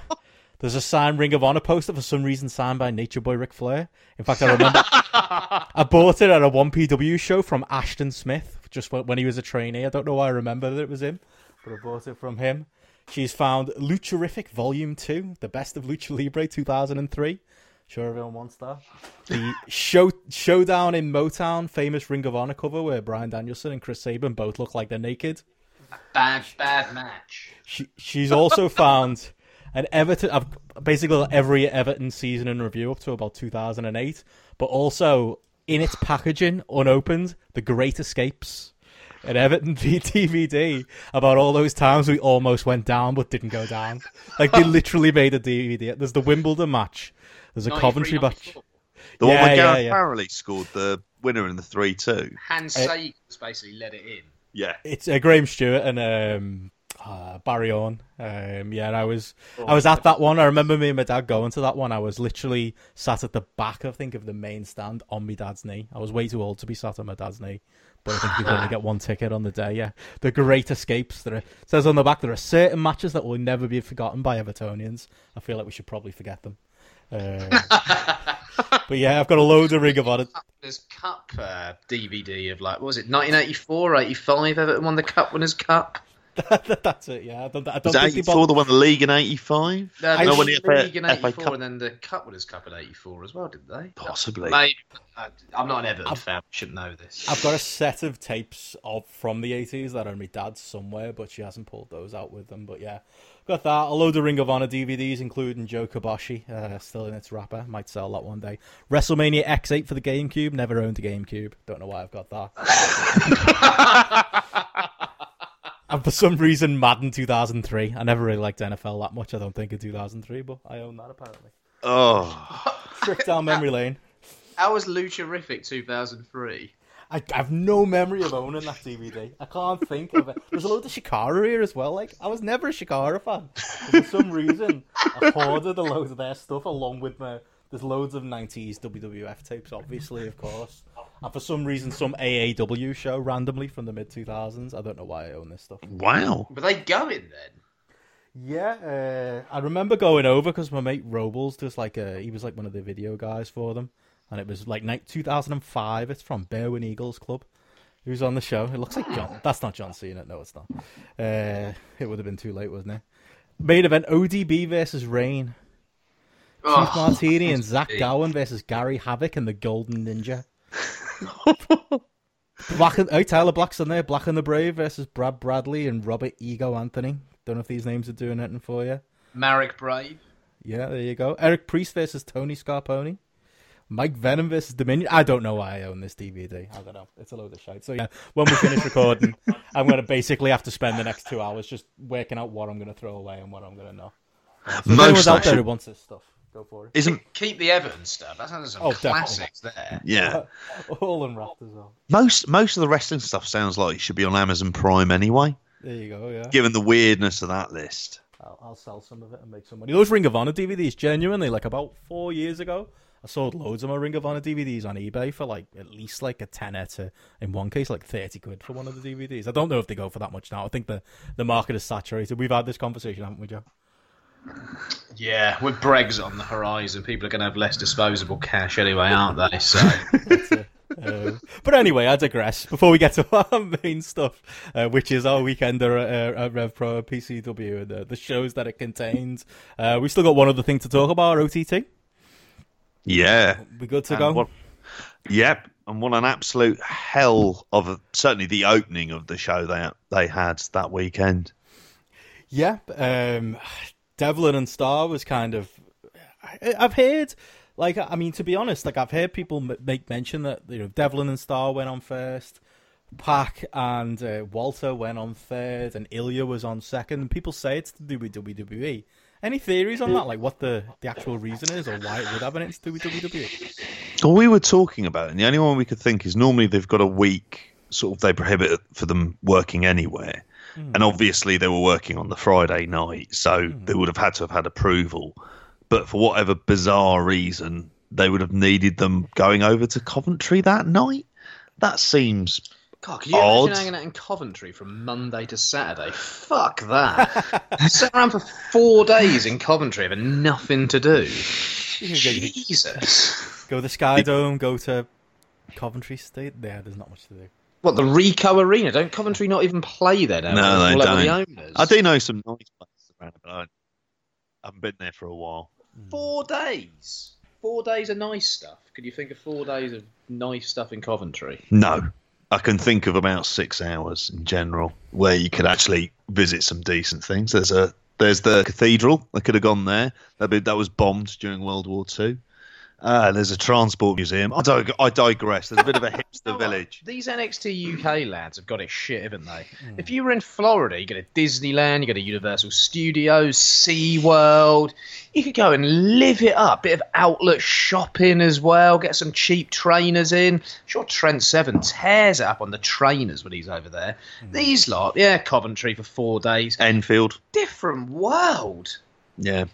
Enfield, but not even near Enfield Town, where they've built a shopping centre there as well. That isn't very good. Again, completely off topic. Oh, Devlin Star. Yeah. But OTT. How does it happen? Devlin Star was a good match. Like, I mean, I'll throw that out there. Pretty good stuff. I think it was the most well-presented package of wrestling that I've seen in God knows how long. It was awesome from start to finish. Yeah, and not a 5-star match, but it didn't need to be a 5-star match. It was a perfect what it was match. It was a perfect heated. Everything meant something. The momentum didn't stop at any point in the match. That's the type of match it needs to be, and especially going on first. And that's the type of match it was. Yeah, it was the way it was structured was perfect. And starting off with the promo package, and I had good fun listening to Lee Malone on British Wrestling Experience with you and Martin earlier on in the week, and talking about the live reaction and the fact that he was responsible for the fuck off. As soon as they were coming, we did. Yeah.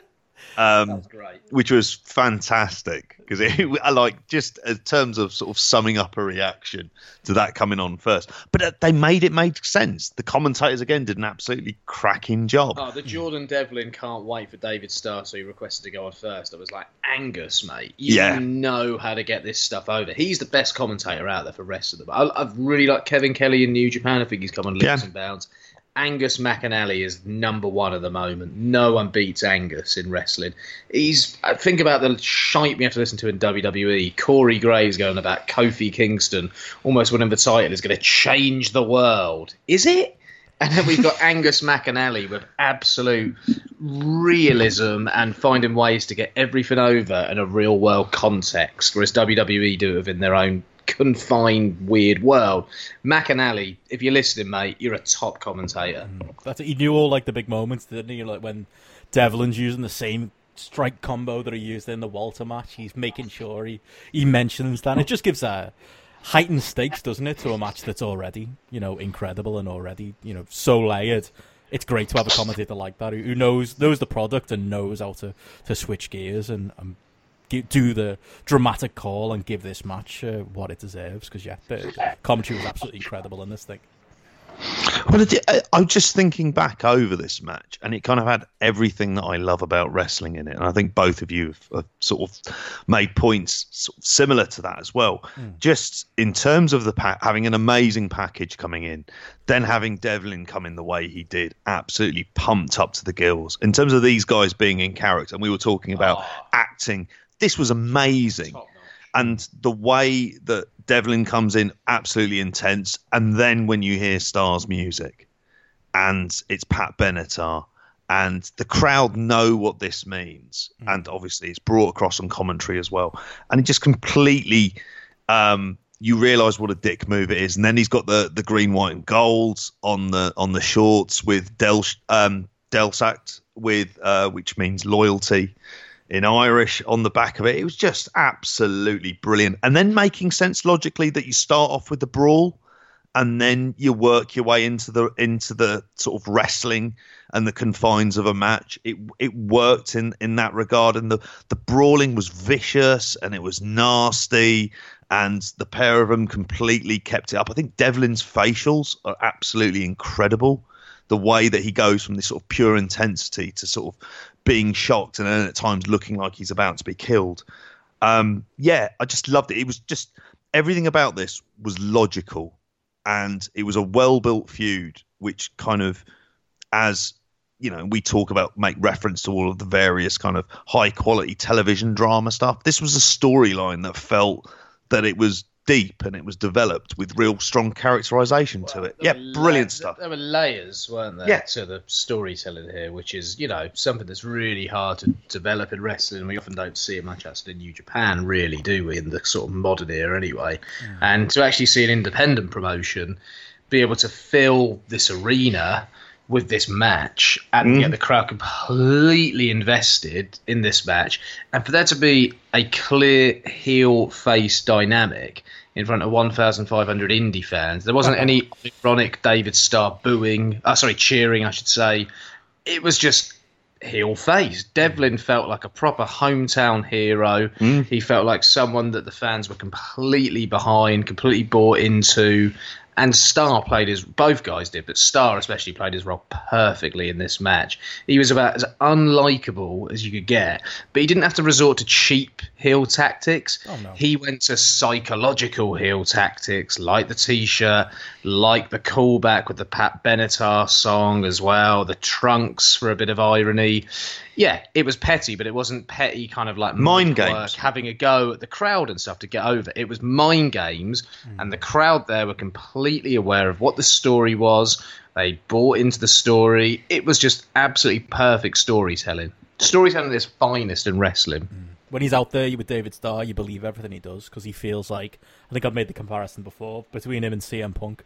Like, he comes across as somebody who, whatever you think of him, he believes everything he's saying. Whether he's a face, whether he's a heel, when he's, you know, shouting at Jordan Devlin during the match, it feels like he means it. When he hits big moves, when he hits like a dive to the outside, it just feels like it's with hatred and when he's really trying to hurt his opponent. Like, it goes back to what you said at the start. When it comes to acting in wrestling, I don't think David Starr's got a peer right now. He's just that good, and yeah, he's kind of made a joke out of the people who try to pretend David Starr isn't good, because I don't know what more proof do you need than this story and everything he's done in Rev Pro this last year. I think even his biggest doubters can't talk about David Starr at this point. I think he's one of the absolute best in the world at this point. I don't think there's any denying that. I think one of the things I also loved about this one as well, going back to the mind games, when they started using each other's moves as well, that was great. And it was almost like a game of one-upmanship. And it was like, well, you've used one of my moves, I'll kick out of that, and I'm going to use one of your moves as well. And sometimes that can be cheap, and it can feel out of place. Whereas here, it felt absolutely perfect. And again, the crowd were fully on board with knowing what was going on when it came to that. Just another great great example of the psychology that was used in this match to kind of piss both guys off, but get the crowd on side as well. Just great stuff. Absolutely. Did you guys see much else from this show? I mean, it didn't really recover from this point. This was by far the high point of the show, which again is the problem with putting it on first. What else of the show did you guys see? So I saw the first three matches and then watched the Ospreay Davis versus Besties in the World. They're the ones that I've seen so far. Yeah, that's exactly the same as me. I'm going to leave it at that. It doesn't feel like there's a lot else that's kind of worth. That's it. It's funny with OTT, isn't it? Because I remember when I was raving about the video package, someone came back to me on Twitter and was like, "Oh, would you recommend? You know, what OTT show would you say I could recommend? Is the undercard as good as all this main event stuff?" And I don't know, what you guys takes on the undercard stuff? Because we do this a lot, don't we? We dip into OTT and we talk the big stuff. But I've got to be honest, some of the comedy stuff I do find myself skipping, and stuff like the second half of this show, based on the reviews from people who were there and based on the people who have seen it. Other than that Ospreay match, I can't see myself desperate to run out the way to see a lot of the rest of it. Well, I've obviously watched the last couple of OTT shows the whole way through, and I found myself really getting into it and enjoying it. But if you don't have the time, and that's really where it comes down to in terms of the amount of content. Obviously, you see a card like this, and the 2 matches that you're going to be drawn to are the 2 of the first 3 matches. So when you see that, it's going to feel like a kind of a real drop off.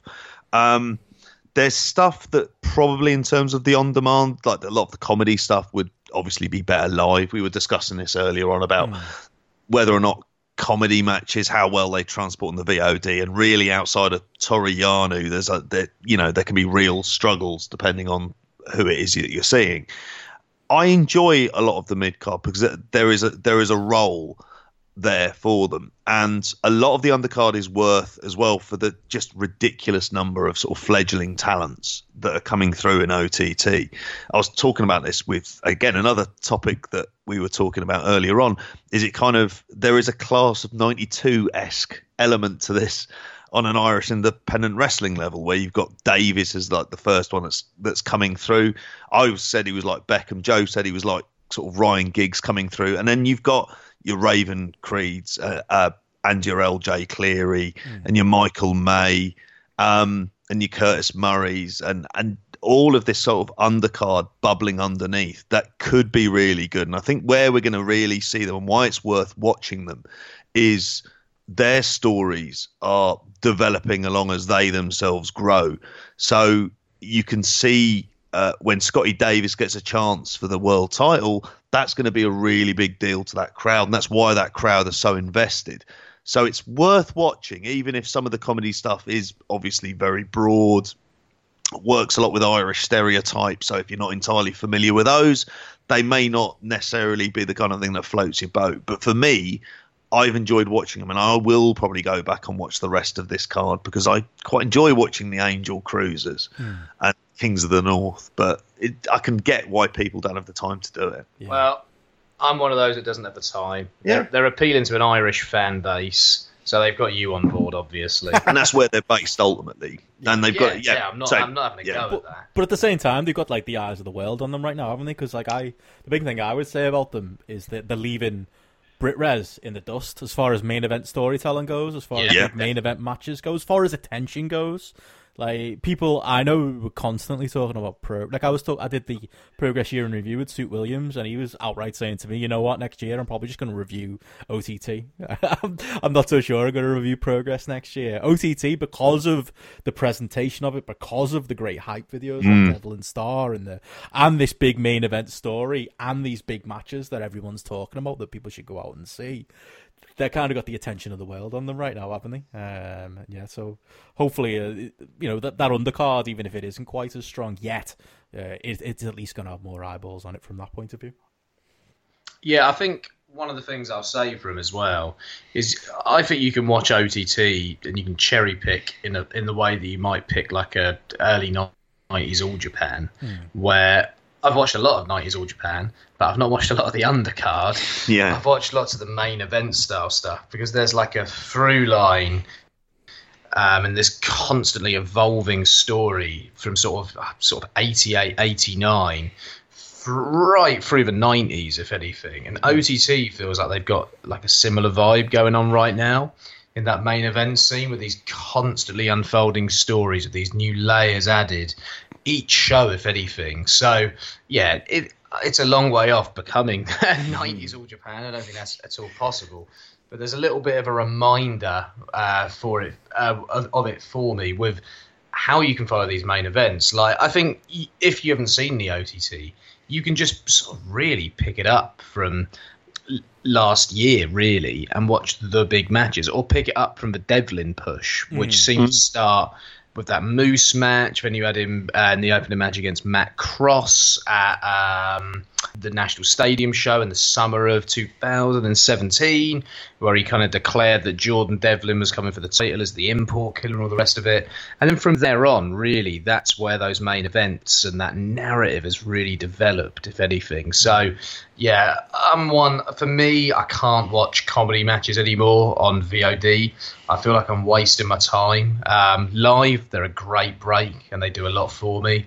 Toru Yano in the G1 does a lot for me, but comedy on VOD at this point, I'd rather watch an episode of a sitcom. Fair. Any other notes on the OTT? I mean, we should probably save Pac and Walter for the next thing we're going to talk about, because I think it ties in well. Any thoughts on Ilya Irie or on that Osprey tag, JP? The Osprey tag was very good. Scotty Davis is very good as well. It was a better besties match than the one that we got to see at High Stakes. Also, in terms of Ilya Irie, it was really good. I mean, it was kind of slightly bad luck that it was going, obviously, at number 2 after that Devlin Starr match. What a death spot. I mean, I said it myself. It was like a good match happening in an absolute vacuum. It was just weird to watch on the VOD. It was a good match, and I personally, and I don't know, you two haven't been as sort of hot on him, but I've enjoyed Irie while he's been over generally. I've had kind of low expectations. I didn't expect the earth from him, and he's been absolutely fine. So, yeah, I mean, really, once you get beyond the first 3 matches, go and watch the tag with Osprey and Dave, just because Osprey's ridiculous as well. Davis is awesome as well for a guy of his age, and he's insane. So far along. It's ridiculous. 18. Like, he's a proper prodigy, and it faced Liger as Scrapomania. That's such great booking. That's just like, because Liger, I mean, I know the Irish are excited because Liger's never been out there, and it's a great thing, but, you know, to get me excited for a Liger match at this point, it's like, it'll be fun. It reminds me of that the Rev Pro show in 2015 when he headlined with AJ Styles, and I was like, you know, it's a Liger match at this point. He's still a legend, but I'm not that excited. Him and Scotty Davis makes me excited. That dynamic, I think, is going to be really interesting. Even, you know, if Liger's probably going to go over, but you never know. OTT are masters of this political game, so maybe they can put Scotty Davis over. But that's a really interesting match, isn't it? Even if it is an easy Liger win if they go that route. But there's always a chance. Well, it's after Liger Ishimori, which I think is March 6th. That's key, yeah. So he hasn't got his title shot. So I don't think Liger's beaten Ishimori. So if he's not got the belt, and he's not got maybe a massive match at the MSG show, I could see Davis going over potentially. It'd be nice for him to go over. I think he should be going over. Yeah, it makes me think back to a lot of, we're going to be talking about sort of Rev Pro booking in terms of New Japan, and where we've seen how this has ended up with New Japan. I think you can book it in a particular way, though. I think with this, it won't hurt Davis at all. Oh God, no! The game, so. The fact he's having the match with Liger and he's got that kind of eyeballs on him as well is fantastic to see. I mean, I'm personally, for him, this must be amazing, and what an amazing opportunity as well. Because if he can have a really good match with Liger, I mean, God knows the kind of doors and eyeballs that it opens. Even though he's so young and he shouldn't really be going sort of everywhere at that point in time. It's going to be there, really, isn't it? For the moment where Liger raises his hand at the end of the match, no matter the result, and they've got their picture moment, but they can put it into montages promoting Scotty Davis as he goes forward, and that's what it should be there for. And I'm sure the match will be good fun. For sure. You both alluded to New Japan politics there, so shall we talk? Shall we talk High Stakes? Shall we talk the big weekend there? I made my trip down the start of our weekend last weekend. It feels like a lifetime ago now, but made my trip on a much delayed London Midland, was it? West Midland train service down to London. Caught up with you guys. We had a nice pint. We went to York Hall. I kind of left a little bit thinking, I don't know how quickly I'm going to come back to York. Maybe I'm being dramatic, but how quickly I'm going to come back to York Hall. I mean, I don't know. There's something about the experience on this night, and we can get into why. Maybe think, maybe I'd cool it on rushing back to York Hall unless they put something big on. There's been that big Voices of Wrestling article about the state of Rev Pro by Neil David that we should talk about. JP, you were chatting with men of supreme power in the stands. I don't really know where to start here. Where should we start with this high stakes night out that we had? Well, first of all, if Joe's Beer Corner was to return, let's start it off on a good note. On the Red Church. Oh, the Great Eastern IPA. Oh my God. 7.2%. Oh, Red Church. That is Joe's beer of the week. On post, Martin was making fun of me for falling off my chair in the Red Church Brewery. Right now, like, in my defence, I got there very late, and there was about 20 minutes before showtime, and I got there, and every one of you seemed wasted, and I was like, "What? Why is everyone so pissed?" Yeah. And then I had 2 bottles of that, and I was feeling it myself. That's some strong, potent stuff. That's a quality beer. Oh, it's such a good beer. It's the reason I had to re-watch the show. Because it was like, I was like, look, I really am going to be doing this a disservice because I was quite pissed. Oh, same. I mean, I remember what was going on. I wasn't paralytic. I think you started drinking a bit earlier. But I did. I met up with Gareth from Grapplap, and yeah, we'd had a few by that point as well. And we're men of a certain age, so it hits us that bit harder. Yeah, when you're into the 40s, eh? Oh yeah, exactly. Just outing Gareth. Cheers. Thanks for that. Did you see the photo? We talked about Arn Anderson before. Somebody posted a photo of Arn Anderson when he was 37 as compared to Finn Balor at 37. And it was like, he could have been his dad. So you're beating Arn Anderson at least, JP. You've got that. Yeah, that's true. You're looking good, mate. As does Gareth. I definitely would. Thanks. That's fine. What was I going to say? That Great Eastern stuff, though, 7.2%. I even got a free round because this couple, when me and my girlfriend went to see Britney Spears in August, this couple who worked there, the barman and the barmaid were clearly a couple, and they had a bit of a lover's tiff. And the barmaid kept talking to my girlfriend, the barman kept talking to me. We had a great time, and I managed to get a free drink out of them as well. Went back this time, I saw him kissing behind the bar. Then they had an argument when I bought my round, so I ended up getting a free round. I walked away from the bar with the drinks, didn't charge me. I was like, get in. Round was about 15 quid. I then had watched a snooker documentary in the week where Steve Davis was DJing in that brewery. I was like, this is interesting. What's going on here? And then I started asking the guy if that was where Steve Davis DJed. He was like, you know about Steve Davis DJing here?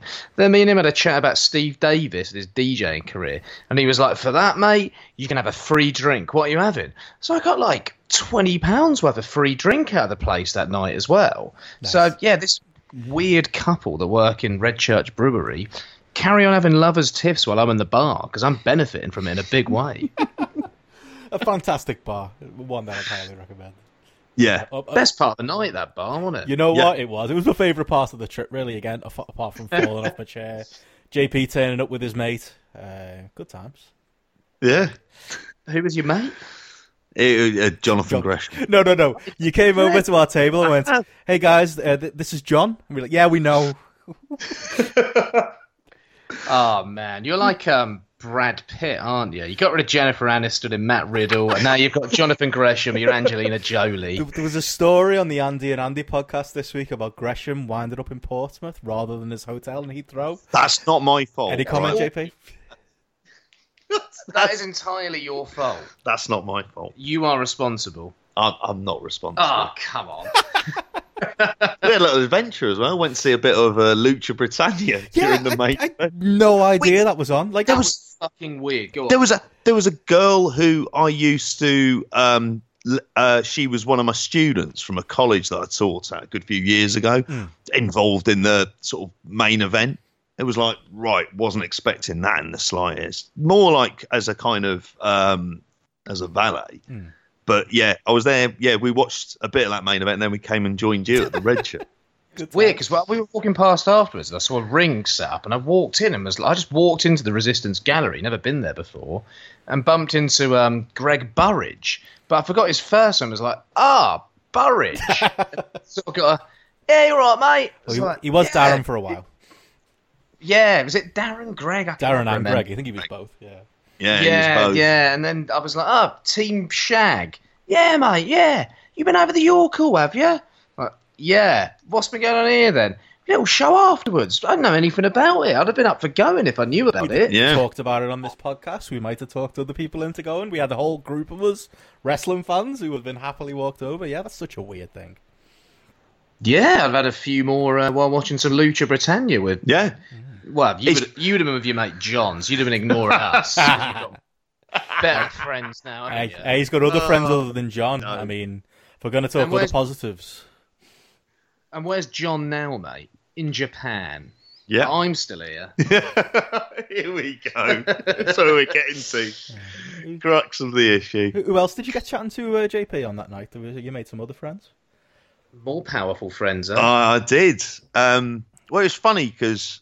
during the main event, I ended up someone slid into me DMs, said they wanted to have Tony Khan said he wanted to have a quick conversation. I thought, fuck off. All right, here we go. And I went, all right, I'll go upstairs. I'll humour him. So after the match was finished, because I'm a stickler like that, I wanted to see everything to the very end. He called me over. He wanted a photo. I let him have a photo for it. It's not a very good one, but I let him have that photo. And basically told me the entirety of his 3-year strategy. And here's a bit of a scoop. Just going to mention the name Vince Russo. See, people are going to run with this now. He knows his shit. He knows how to format a television show. So Spotlight's JP Houlihan said. Yeah. Quoted. Oh, please. Libel. His dad's a billionaire. You're going to get fucked. No. I really should have rethought that one, shouldn't I? Disclaimer: none of this, making up a load of lies. Disclaimer: none of this really happened. Mekashote.bigcartel.com posted. I think he took a photo, didn't he, of Big Tone and JP during the main event or the semi-main event? Yeah, you disappeared. I just ran up the stairs. I thought I've got to do that. It's as close as I'll ever get to meeting, say, Vince McMahon. And in the same weekend, I've met 2 of the big power brokers in world wrestling in photos next to them. So I think that's it. Next time Ghetto runs past, say, cracking booking and drag him in for a quick photo. I've worked my way through all of them. Harold May at the Copper Box, watch out. I'm gunning for you. That's definitely going to be the episode photo, by the way. No doubt. Yeah. Do you know what me, you and Tony Khan have in common? What's that? Callum Chambers. But anyway, when are me, you and Tone hanging out? Well, he said to me he was going to try and make his way to Blackpool for Road to Glory, but MJF was there. Yeah, exactly. He should have come up there with him. But... MJF is your mate, wasn't he, JP? He gave you a thumbs up. Oh, stared right through me. Proper loving it. Love it. He was next to him, and he just stared right through me. And I was like, okay. Because all I went was, all right. And then just thought, brilliant. That's the way he should be doing it. I mean, he's an absolute pro. Didn't mention his promo from the OTT show. Making jokes about the potato famine. I mean, I think the last time someone got away with that might have been Alan Partridge, or I'm Alan Partridge. Well, if we're going to talk the show, I suppose we should start with him, because he had a hell of a weekend, didn't he? He had a great performance in Rev Pro. To be honest, possibly the match of the night in Rev Pro. In PCW, he was killing it on the mic, and then in OTT on the Sunday, he was killing it on the mic as well. I walked away from this weekend big fan of MJF. Yeah, absolutely. I mean, his in terms of his ring work as well, which is the thing that I thought, well, maybe he's not going to be particularly good in that, but no, particularly that El Phantasmo match. I mean, I thought that was great stuff, and he more than sort of held up his end of the bargain. It really makes you think that AEW are sort of really onto something with this guy, that this is the guy who could be like their big breakout heel, and they're positioning that within that in terms of being the elite as well, and where he's going to end up, because that moment he turns on Cody, he's going to be fantastic, and he absolutely works it. And he's 23, is he 22? I mean, it's insane. Yeah, I was a big fan of that match. The El Phantasmo dive was inspiring to see live. Perfect. A match that probably shouldn't have worked on paper, that absolutely worked. I think that if we're going to talk, maybe stick on the positive for now, because there's a lot of negatives to come. That and the Besties White Wolf tag, which surprisingly was the best tag match on the night, were probably my two main highlight takeaways. If I was going to tell people obviously there's the main event, but there's reasons maybe not to check that out. But as far as my highlights from the show, it was those two big matches. Yeah, I think the ELP as well has been a role in Rev Pro recently, and for a long time I've been saying there's just that little bit missing, and I'm not sure he's fully there yet. He's getting there. He's definitely getting there. I think he needs coming out, isn't it? Just a little bit more. Definitely. There's some really standout moments from this match as well. MJF is almost like the perfect foil for his offense as well, and the type of stuff that he was hitting, and the way that MJF was getting heat before El Phantasmo would hit a big move, helped to get over that a little bit more. crowd really ate El Phantasmo up, I thought, here. Really were into him. He seems to get over more and more with the York Hall crowd with every show. He was massively over against Desperado. But I think he had a match against Ospreay in York Hall last year, which was a bit of a disappointment. And he didn't get massively over with the crowd. But ever since then, he's really gone from strength to strength. And he feels like he's gotten used to working in front of a crowd of that size as well. He knows how to get him into his big spots. He knows how to sort of make a moment in a match as well, where he's hitting those big spots. I think what he needs that really, really, really big match at York Hall, because the Ospreay match was the one, but he's not had it since. I think him having a ladder match with David Starr will be a massive opportunity to put him well and truly over the top. I really hope they do a good job of building it as well, because we've seen what Starr can do as a heel when you build him as a heel against a kind of pure baby face, and they need to nail the dynamic before the match and make sure that it's completely concrete and make sure El Phantasmo is over to the level he needs to be. But I think he needs that massive York Hall match and that massive York Hall moment to really establish himself as a proper guy in Rev. Not to say he's not, but it's like a main in Rev Pro. Yeah. I even think a match, say, with Zack Sabre Jr. at a York Hall show where Zack really gives him a lot and he goes really close against someone like a Zack, or maybe another Ospreay match would do wonders for him at this point as well. Because look at what happened to David Starr after the Ishii match as well. That really cemented him, I think, with a lot of people last year. I think El Phantasmo just needs that little moment and it'll be absolutely fine to be away. I was about to say, I mean, we've got... There's an idea, Joe, about him and David Starr in a ladder match. That could work. That'll be a good big match for him. Yeah, it would have been nice to have had it on this show as well, wouldn't it? Yeah. Big hole in the show. Yeah, massive. Yeah.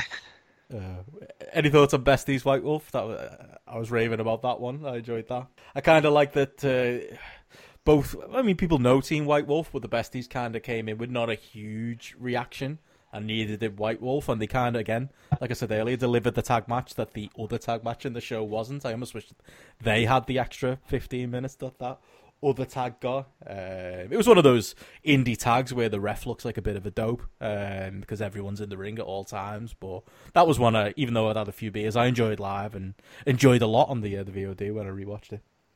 Yeah, I think you're right. It was a good kind of messy indie tag match where at points it felt like the guys didn't have maybe loads of chemistry and weren't that familiar with one another, but that sort of helped it in a sense. Yeah. Like made it stand out that little bit more because not everything was overly clean. It seemed like there were a couple of communication issues, but they managed to still have like a really fun match, if anything. That Spanish fly spot was a bit scary when going back to that. Yeah, definitely. I think White Wolf are another one, though, that I hope they keep getting booked on York Hall shows because they're getting a crowd there and they're doing the right sort of stuff on York Hall shows as well. Like they did lots of stuff here that stood out and got them over on the night. Cockpit shows, they've been great. I hope they just keep coming back and they keep getting good matches every month.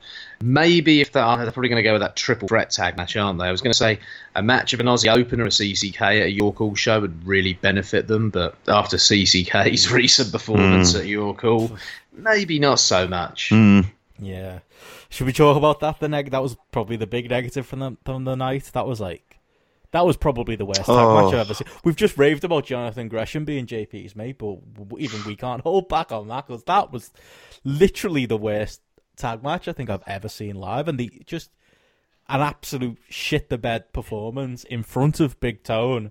And after that previous tag that absolutely tore the house down the end of last year, just honestly, like, what were they thinking? Like, from an epic first match to this, like they did the Shikara. They went out there and did an attack match, did the Shikara match. They did a Chris Brooks comedy exhibition. It was just shockingly bad, and I don't think from Gareth to Martin to us guys, I don't think I spoke to anybody who had a positive word to say about that thing. No, I checked out actually when I was putting my ratings onto the Grapple app and had a look, and it was somewhere just over 2. Is what people had given it, and that's based on sort of a number of about 40 or so. I mean, that's, for those people to have seen it and thought that. I mean, I can remember at points turning around, I think both of you just going, "Why is nothing happening? Like nothing's happening. It's just shtick, endless shtick." at a place where, you know, let's face it, the reason the York Hall shows are famous for the sort of classic matches and the big matches. And I remember seeing Aussie Open beat the Chosen Bros there, and that being sort of like a really big moment. And obviously, this was a rematch of the of the great CCK. I mean, you know, there was no reason for the match to have been like this. That's the most baffling thing. I can't think of who thought this is a good idea. This is what we should do for it. What was it trying to achieve? Now, first of all, I can't believe you've just spoken shit about your mate behind his back. That's There. true. I think you're a bad friend. But it's recorded on a podcast. Oh, Big Tone's what- listening. Some of the Oh, things yeah. you must say about me behind my back. Sorry, mate. I'm teasing you a lot today, aren't I? You are. Used to it. I'll stop now. Get him back in Germany, JP. Oh, he's I got will. plenty of getting back to do. Trust me. Oh, I will do. What was I saying? Live on stage. Yeah, go for it.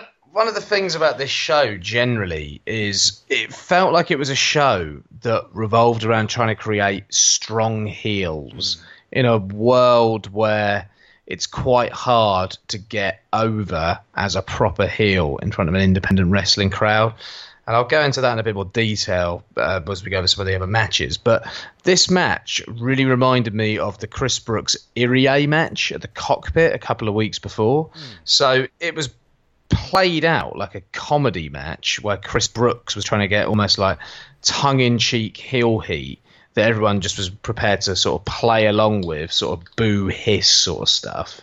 And in the Cockpit, it worked because you're in a really intimate environment where he can interact with the crowd and the crowd can play along with what's going on. Lycos was there on the outside as well, who played into it quite nicely, had some spots of that like sign they like to use and all the rest of it. And there was lots of stalling. There was lots of moments where he would throw Irie in the crowd and then sort of pose and get some heat based on that. And the layout of it and the formula that was sort of in place here felt very reminiscent of what I'd seen a few weeks before. Now, the two environments are just polar opposites. It's clear that they're trying to get Chris Brooks and CCK over his heels in Rev Pro. I don't know if it's working. I think Chris Brooks' personality at the merch table, as we've spoken about a million times, lovely bloke. People know he's a lovely bloke. People sort of boo him tongue-in-cheek. I don't know whether they should carry on with trying to push him as a heel. I think at this point they just need to go with him as face Chris Brooks, if anything, because you're going to get the best out of Gresham if you go with that as well. This didn't play to three of the men in this match's strengths at all. This was the worst Aussie Open match I've ever seen. And yeah, a formula might work in front of 200 fans who are regulars, but it's not going to work in front of 1,200 fans, 1,000 of which might not be regulars. I think they really needed to think about what they were doing, especially when the match was hyped and advertised as a rematch to one of the best tag matches of last year. And that tag match last year was a fucking great match, maybe the best match we saw at York Hall last year. And then they come and deliver this absolute stinker. Yeah, it was just a mess, wasn't it? And I think a big part of it is that, and that's kind of what killed the main event in a lot of ways for me. It's this need to try and get Chris Brooks over as this heel in Rev Pro, and this weird Twitter-led feud with Ospreay they're trying to use to get him over as well. He's just...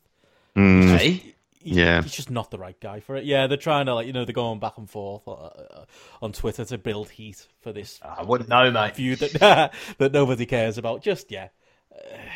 That kind of speaks to a lot of my negativity about the show. I know we slag off Chris Brooks a lot. I love the CCK team, though. I love Inham Gresham. Inham Gresham, how good were they at Tag League, JP? Like, that was, they were a highlight of that weekend. Chris Brooks on his day is one of the best tag team wrestlers in the world. Like in terms of the amount of opponents that the amount of people he can work with, and the way that he can interact with them, and I genuinely believe that. But this stuff is awful.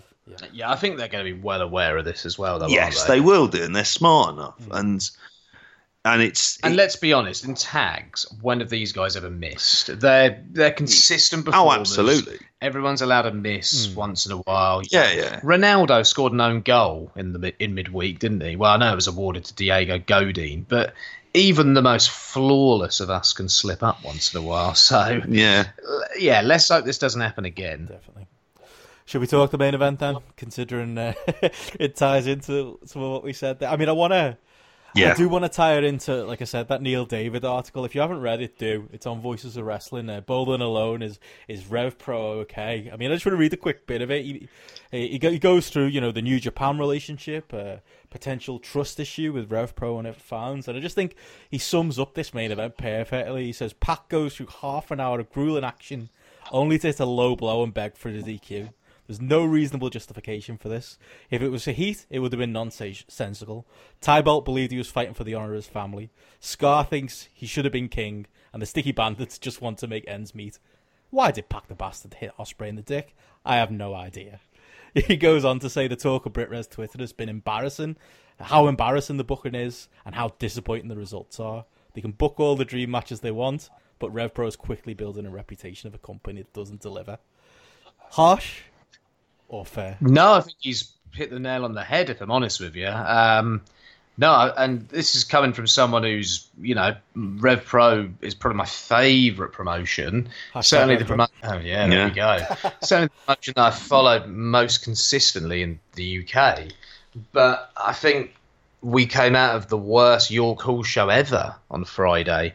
And even though I had a great time on that Friday, the feeling that the show sort of gave a lot of us was not a good one. It was a very kind of, I don't know, quite a drab feeling, quite apathetic in a way. And one of the reasons I think for this as well is I spoke about all the kind of building of strong heels. And I felt that the show was all about making heels and maybe trying to pay stuff off later and getting people over. So if you just sort of go through the card a little bit, we'll come to Pac Ospreay in a minute. You had the CCK stuff, which was a match based around trying to get Brooks and Gresham over as heels, and the match quality suffered as a result of that, and people weren't happy about that because people are paying to see great matches. Let's be honest, right? You even had this Zoe Lucas B Priestley match, which I thought for the time they did a good job. But then we got this awful heel-based finish out of nowhere again that was all kinds of screwy. I think Chris Roberts got into 4, didn't he, as well? So you got that left a horrible taste in the mouth. You then, after the White Wolf match, have Josh Bodum and Shah Samuels coming into a beatdown on them as well, which is kind of like, all right. Angelico's shite, so the less said about him, the better. But Josh Bodum, who I love, as a heel, went over him as well. And then we had the thing with Samuels after that. The only real moment that we got when he faces really had a sort of moment in the sun on the show was El Phantasmo against MJF. We then, the Pac Ospreay match, which is meant to be this dream match where we all leave on a high. I don't think anyone left at a high because you book a 30-minute draw, but you may as well have booked a DQ because you don't book it. You don't. The ending wasn't booked in the way that a 30-minute draw's finish should be booked. It was booked as almost like a DQ. So if there's a low blow there, that's a DQ finish. I'll carry on. Oh, so there might be a conclusive finish. Now, I'm just going to put some heat on myself by putting my middle fingers up to the crowd when I can hit this move and win. Yeah. What? Doesn't make any sense. So you've booked a draw that feels like a DQ. What's the point? So that's sort of 4 or 5 matches that end with this kind of heelish rubbish where it feels like they're thinking more about how to get these strong heels as characters over rather than delivering kind of match-wise on the night. And yeah, I get that you want to try and get these characters over, but I just think there's a slightly better way to go about that than doing crappy finishes over and over again. Now, this is leading on. I know that there were only 200 people at the Pac Zack Sabre Jr. match, but I've never seen people leave the cockpit like that. People usually leave those shows in a massive high. Think of that December show that we left, the El Phantasmo David Starr match. That was a great finish to a great match. Really great piece of booking. But a month later, we're leaving feeling pissed off, paying £10 more for a ticket because Pac's on the show as well. And that's why we're told we're paying £10 more. And they book another DQ in that when they started teasing a draw. So that's 2 shows where Rev Pro haven't delivered with Pac on. 2 shows that I thought they'd make a killing on the VOD on, and I predicted both shows would go to a draw. Sorry, both matches would go to a draw, and one of them did. One of them ended in a DQ, but everyone felt kind of shit at the conclusion and at the result, and it left a bad taste in the mouth. So there's no satisfaction. There's no thirst for another match, if you ask me. Ospreay's trying to tease it as well. Like, what's he teasing? Like, why would anyone want to? I mean, yeah, you want to see 2 of the best in the world, but like, if it's going to be like this again, like, yeah, it's a tough sell for me to get me to want to see it again.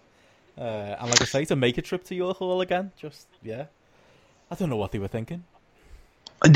This is the thing, isn't it? I mean, we obviously are all aware of the politics. How many of that crowd at York Hall are aware of the politics that go on? But between us, we're like, okay, well, this is going to be a draw. I'd say people know. I mean, people know, because like that's the big pushback, JP, isn't it? People keep saying to me, like, I've had this conversation with other people, and they'll go, well, yeah, but you knew it was coming, so what did you expect? And it's like, well, even though I knew it was coming, it was still shit. It was still crap. It was here's a crazy idea. Deflating. A 30-minute absolute great match that ends in a draw that makes you want to see a rematch. 100%. And that you think potentially a few months down the line, when titles aren't involved and you see what the lay of the land is, maybe you can build to that point where you go, no time limit. Yeah. It also doesn't help that the show that they introduced the time limit thing on, which has become this big thing, is on the night that they did Pac versus Zack. Now, if you knew that was where you were going to have to go at that particular point in time, why wouldn't you try and introduce it as soon as possible, the moment you can start getting it in, and that's another part of it as well. It doesn't help that every time there's an announcement, everyone starts booing. Yeah, like, I do think people are being a bit over the top on that stuff, and I didn't get the general dislike of it. It didn't bother me when they started doing the cockpit. I think they're booing the expected finish, aren't they? They're booing what they know is coming. Yeah. You're right. It feels like it's channeling something, and I sort of get why you'd attempt it and why you give it a go. But I know it's only a couple of shows, but I don't know if it's worked. And also, the ring announcer. That ring announcer, Dan, he hasn't helped himself anyway with some of the stupid mistakes he's made. Open the Navigate. He's made mistakes in his entrance Sami before. Zayn. He called Sami Zayn. He seems quite the TV like, tapings. Yeah, he seems quite effortless at times with his announcements, and he messed up. Didn't he call Ospreay open? What was it? The Open the Navigate champion. He's got no credibility as a ring announcer anyway. And we're all desperate for the great Andy Quildan to come back and do his great ring announcing once again, because he's so much better than this damn bloke. I understand Quildan's got a lot on his plate, better especially at that on than commentary. If they can get a good commentator to replace him, I'll take him on ring announcing instead. Absolutely. He's a great ring announcer. And this Dan guy just has no credibility with the fans. And people see him as a bit of a joke. And these 5-minute announcements are not helping that. And it's causing kind of quite negative feeling in the room at different points in time. I think they need to replace him. I think they've got to get rid of him, and they need to reconsider these these 5-minute announcements. Because as much as they're relying on New Japan, I just think culturally it's maybe not something that people want in this country. I'm cool with time limits, but maybe just don't try and channel it, if anything, because it feels like it's been brought in for this or match. You only mention it 5 minutes near the end to remind people of it, rather than every 5 minutes, which is annoying as much as anything else, because you are, as you said, Benno, constantly reminding people that what the finish is going to be. I think it would almost be worse. And even if they take it away now, it'll be like, well, that's obviously the only reason they did it was purely these 2 matches. Like, I almost think that'd make it worse. Simmons on commentary says, it should really be every 10 minutes, if anything. Which I was, when you've got your co-commentator saying that, you really do have to look at what's happened with it. They tore into the ring announce on commentary as well. Do you hear that when he messed up? They really tore into him. So, I really think that they need to sort that out. I'm available. If you want me to come and do some ring announcing, give us a call. There you go. I've done it before, but I wasn't good, so yeah, don't call me. Mate, you can't that, Benno. Maybe. Any other thoughts on this match or the show in general? Yeah, I've got a few thoughts on the match. Honest with you. Sorry, I may bore you here. No, go for it.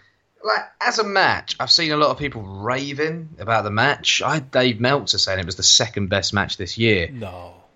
I've watched it twice. I don't understand what people are talking about. 4 stars maximum. That's what I gave it on Grant. Those painkillers he must be on must be seriously heavy duty then in that case. Yeah. Was he was he not paying attention when the CCK run-in happened? I don't know. Well, it's that stuff as well, though. Like, from a character point of view, Pac's character is all over the place. So him and Ospreay are having this great match when CCK come in, and they're aware they're having this great match, so they take CCK out to set up a tag match in New York. But then Pac low blows him, even though he's aware he's having a great match, and he got rid, and he spun an opportunity that could have been presented to him as CCK running in. But then they're still tagging together. Like, okay.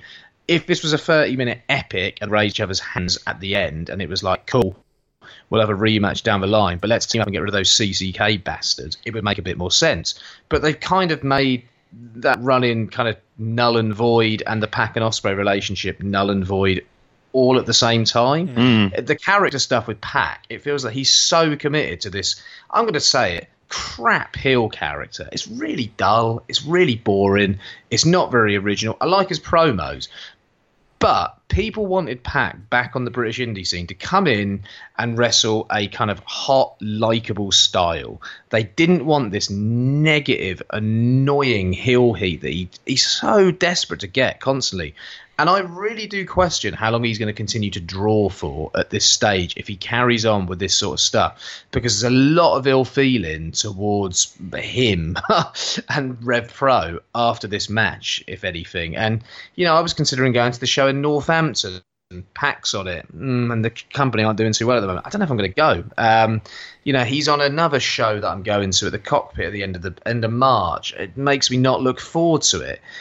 I want to see Pac be a babyface, basically, and be likable. Whereas at the moment, what he's doing is not drawing people in. Yeah, he's a great wrestler. Obviously, he's a really great worker. There was some stunning stuff in this match.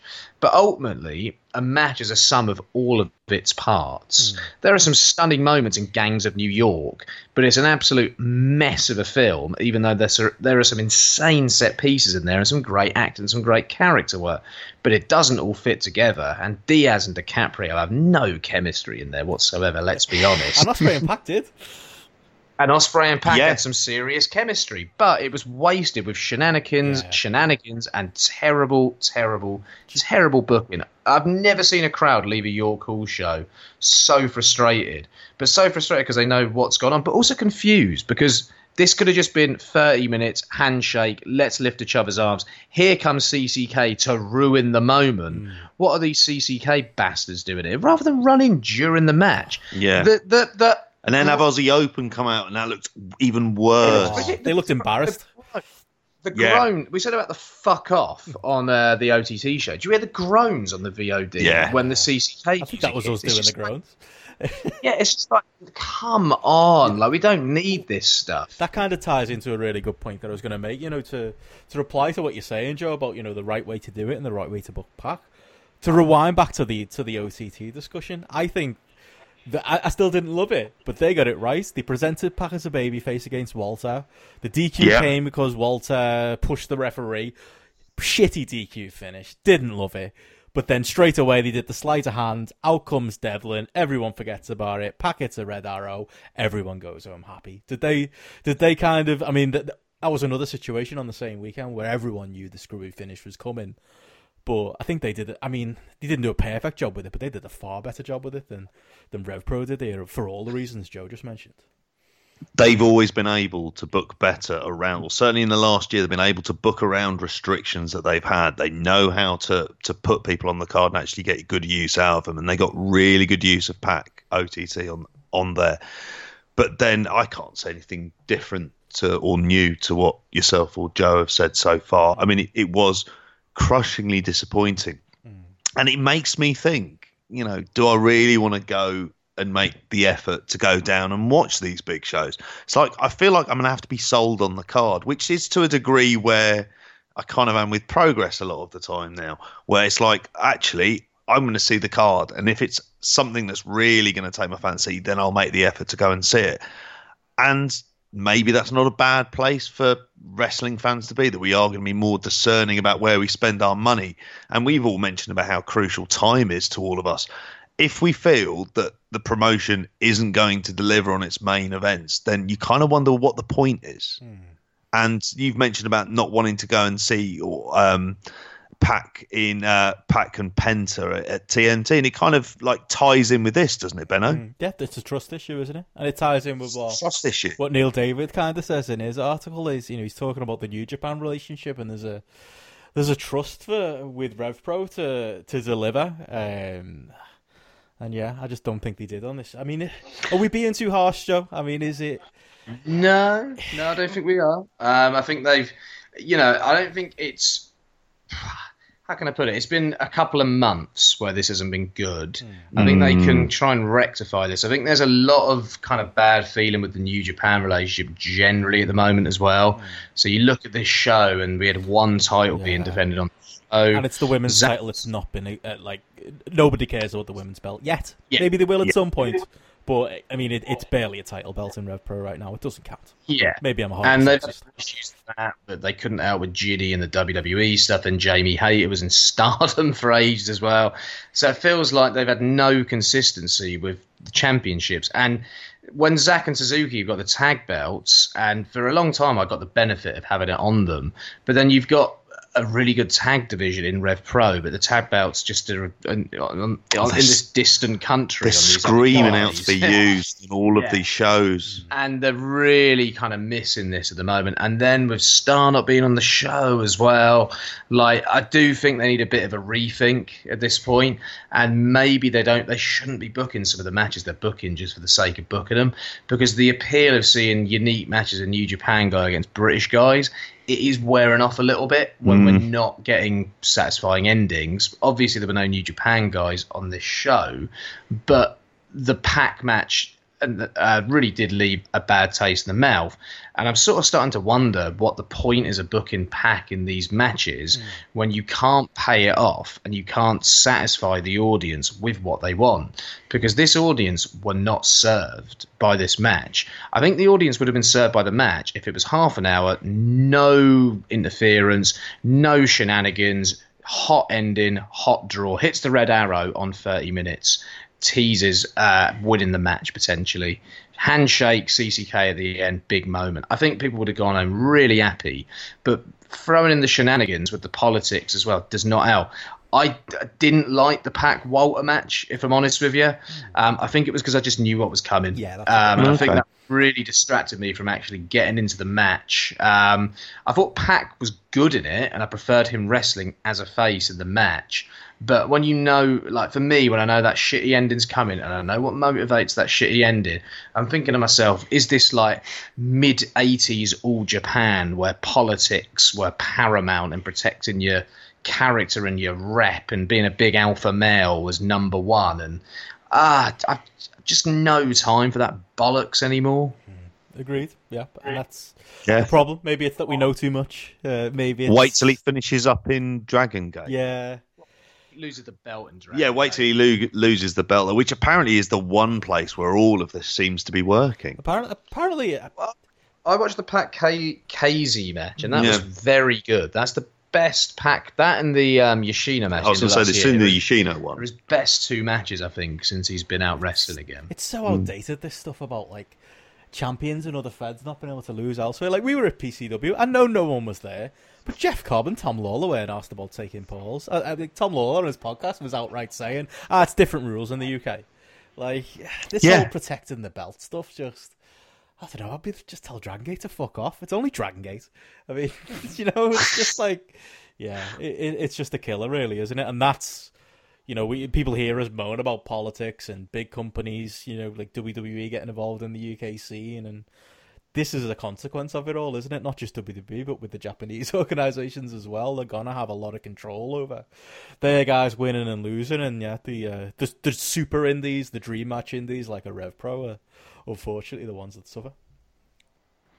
Yeah, it's a massive shame, and I think people are going to really sour, especially the Rev Pro audience, really sour on Pac, like in a way that I didn't think they would, because I thought he'd come over here, he'd be massively over, he'd be hot, people would want to see him. A lot of negativity towards him being on future shows at the moment, which is a real shame. And it's going to be really interesting to see how these shows coming up with Pac on draw, because I was Especially really like a Northampton, which isn't. Yeah. We were considering going to that, and now him and Brooks in the main event, like Fuck that. Brooks is not getting me in. Pac at this point isn't doing a lot for me. Pac's wrestling Southampton as well. You know, I could make a weekend at home of that one potentially. You could see Pac wrestling the place that I experienced glory at the age of 15. Go me and my boys back then. But I just, very little interest again. We have to see who he faces as well, I suppose. That does play into the equation as well to some extent. But yeah, I think next time we see like a Pac Osprey announced or a Pac Zach or I don't know, let's say Pac Marty Skrull if we get Marty back over it and there's politics involved, I think people are going to be really sceptical. Definitely. That ties up for Rev Pro. I mean, the Red Church was good. We had some good beers after the show. Yeah. You know, there's that. Cracking time. Mate, we went back to JP's. Me, Gareth, and JP left you on the bus to go into the night, and genuinely, like, I've never had it happen before, but we got on that. It's like, what, a 90-minute bus journey? Yeah. I fell asleep pretty much immediately and woke up. It was like a time jump. I was just there. We were in Oxford. That's how strong that beer is. So if there was even if we're not recommending the show, I'd definitely recommend that stuff. And a fun Friday night, even if, the show wasn't the best. Yeah, good fun afterwards. I mean, it was like you're talking about sort of, we ended up turning it into our own little Fight Club Pro experience, just having it be more of a social show, but that wasn't the reason why we were all going in there in the first place. To see. Yeah, we all let off some steam We did let off after a some very steam disappointing afterwards. show, didn't Yeah. we? That's it. We all had a chub after our disappointment. Well, Get us through. after a good lie-in, we had a road trip up to Blackpool. After all this, it wasn't enough wrestling for us. Oh. We headed up. Poor Joe, you had to drive. I think we planned on making. There were 4 PCW shows going on. £15 for 4 shows, whereas for us it was 3 shows because there was no chance we were making that one in the afternoon show up in Blackpool. I think that's about what time we set off, wasn't it? Us and Gareth with JP in charge of the radio, putting Real Football Factories on. It was the Spotlight road trick that I think people would imagine us having. Oh, it was. Listening Danny Dyer. Yeah.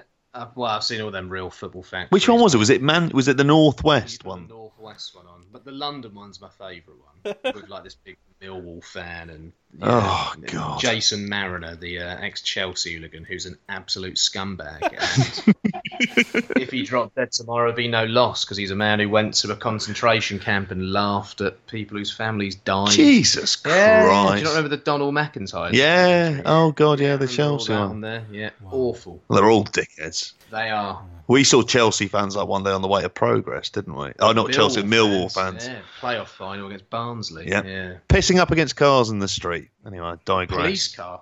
Yeah, it was. wasn't it? Police car. And doing loads of coke in the McDonald's toilets at 1 p.m. as well. Wow. They're a lovely bunch. Classy Yeah. fans. Absolutely. But yeah, The Millwall go on. steps. But yeah, our journey up was a bit more civilised than that. We dropped Gareth off in Newton Le Willows to make his trip home, and we wound up in Blackpool. We've talked at length about Blackpool. I mean, aside from Potworld and Walkabout being obvious highlights for you, JP, on our night out. Oh yeah. What did you both make of the PCW shows over the weekend? I am intrigued. It's been a few days now for you to gather your thoughts. I think it's probably fair to say this Road to Glory weekend wasn't up with the level of last year, but it was still fun. Anyone in particular catch your eye over the weekend's shows? What were some highlights you had? Oh, I mean, we've got a good few highlights from in terms of what was there. I mean, I have to say, and this is in terms of someone who really stood out, Sheikh El Sham. We've gone on about him a load of times, but you talk about why that like NXT UK Performance Center exists. It's someone like him that he would be perfect for them in terms of a fresh star, that someone who hasn't been sort of overexposed, and we've got used to it, because the way that he carries himself is as a star. And you were right, Benno. He's really improved since the last time we saw him within that year. Like, really he doesn't overcomplicate it. He knows what his own limitations are, and he just carries himself across like a star, even if it's in front of, 100 people in a place that holds, I think you said about 1,500. Is that about right? Yeah, it holds, I think it is. I think Andy Ogden was telling us that it was they had about 1,000 there for shows, I think he was saying in the last couple of years. But yeah, it's a place that could hold as many as 1,500, and it just doesn't. It doesn't look good when there's only 100 people there, as good as Sheikh El Sham looked coming out on his throne, which was a hell of a sight. Oh, the Sheikh was very, very good, I got to say. He's got his whole act down pat, and he's, 2 years in? Yeah. And his entire look, his entire approach, his style, he's got it down. He's got a good bit of height on him as well. He's a good-looking bloke. He can talk. He can talk within the confines of his gimmick really effectively. He's got a presence when he comes out as well. He can generate heat. He can get sympathy on a babyface like he did with Philip Michael on that day as well. Yeah, he's really got something. He's not like your outstanding all-round in-ring worker, but as an all-round character, he's got something to offer.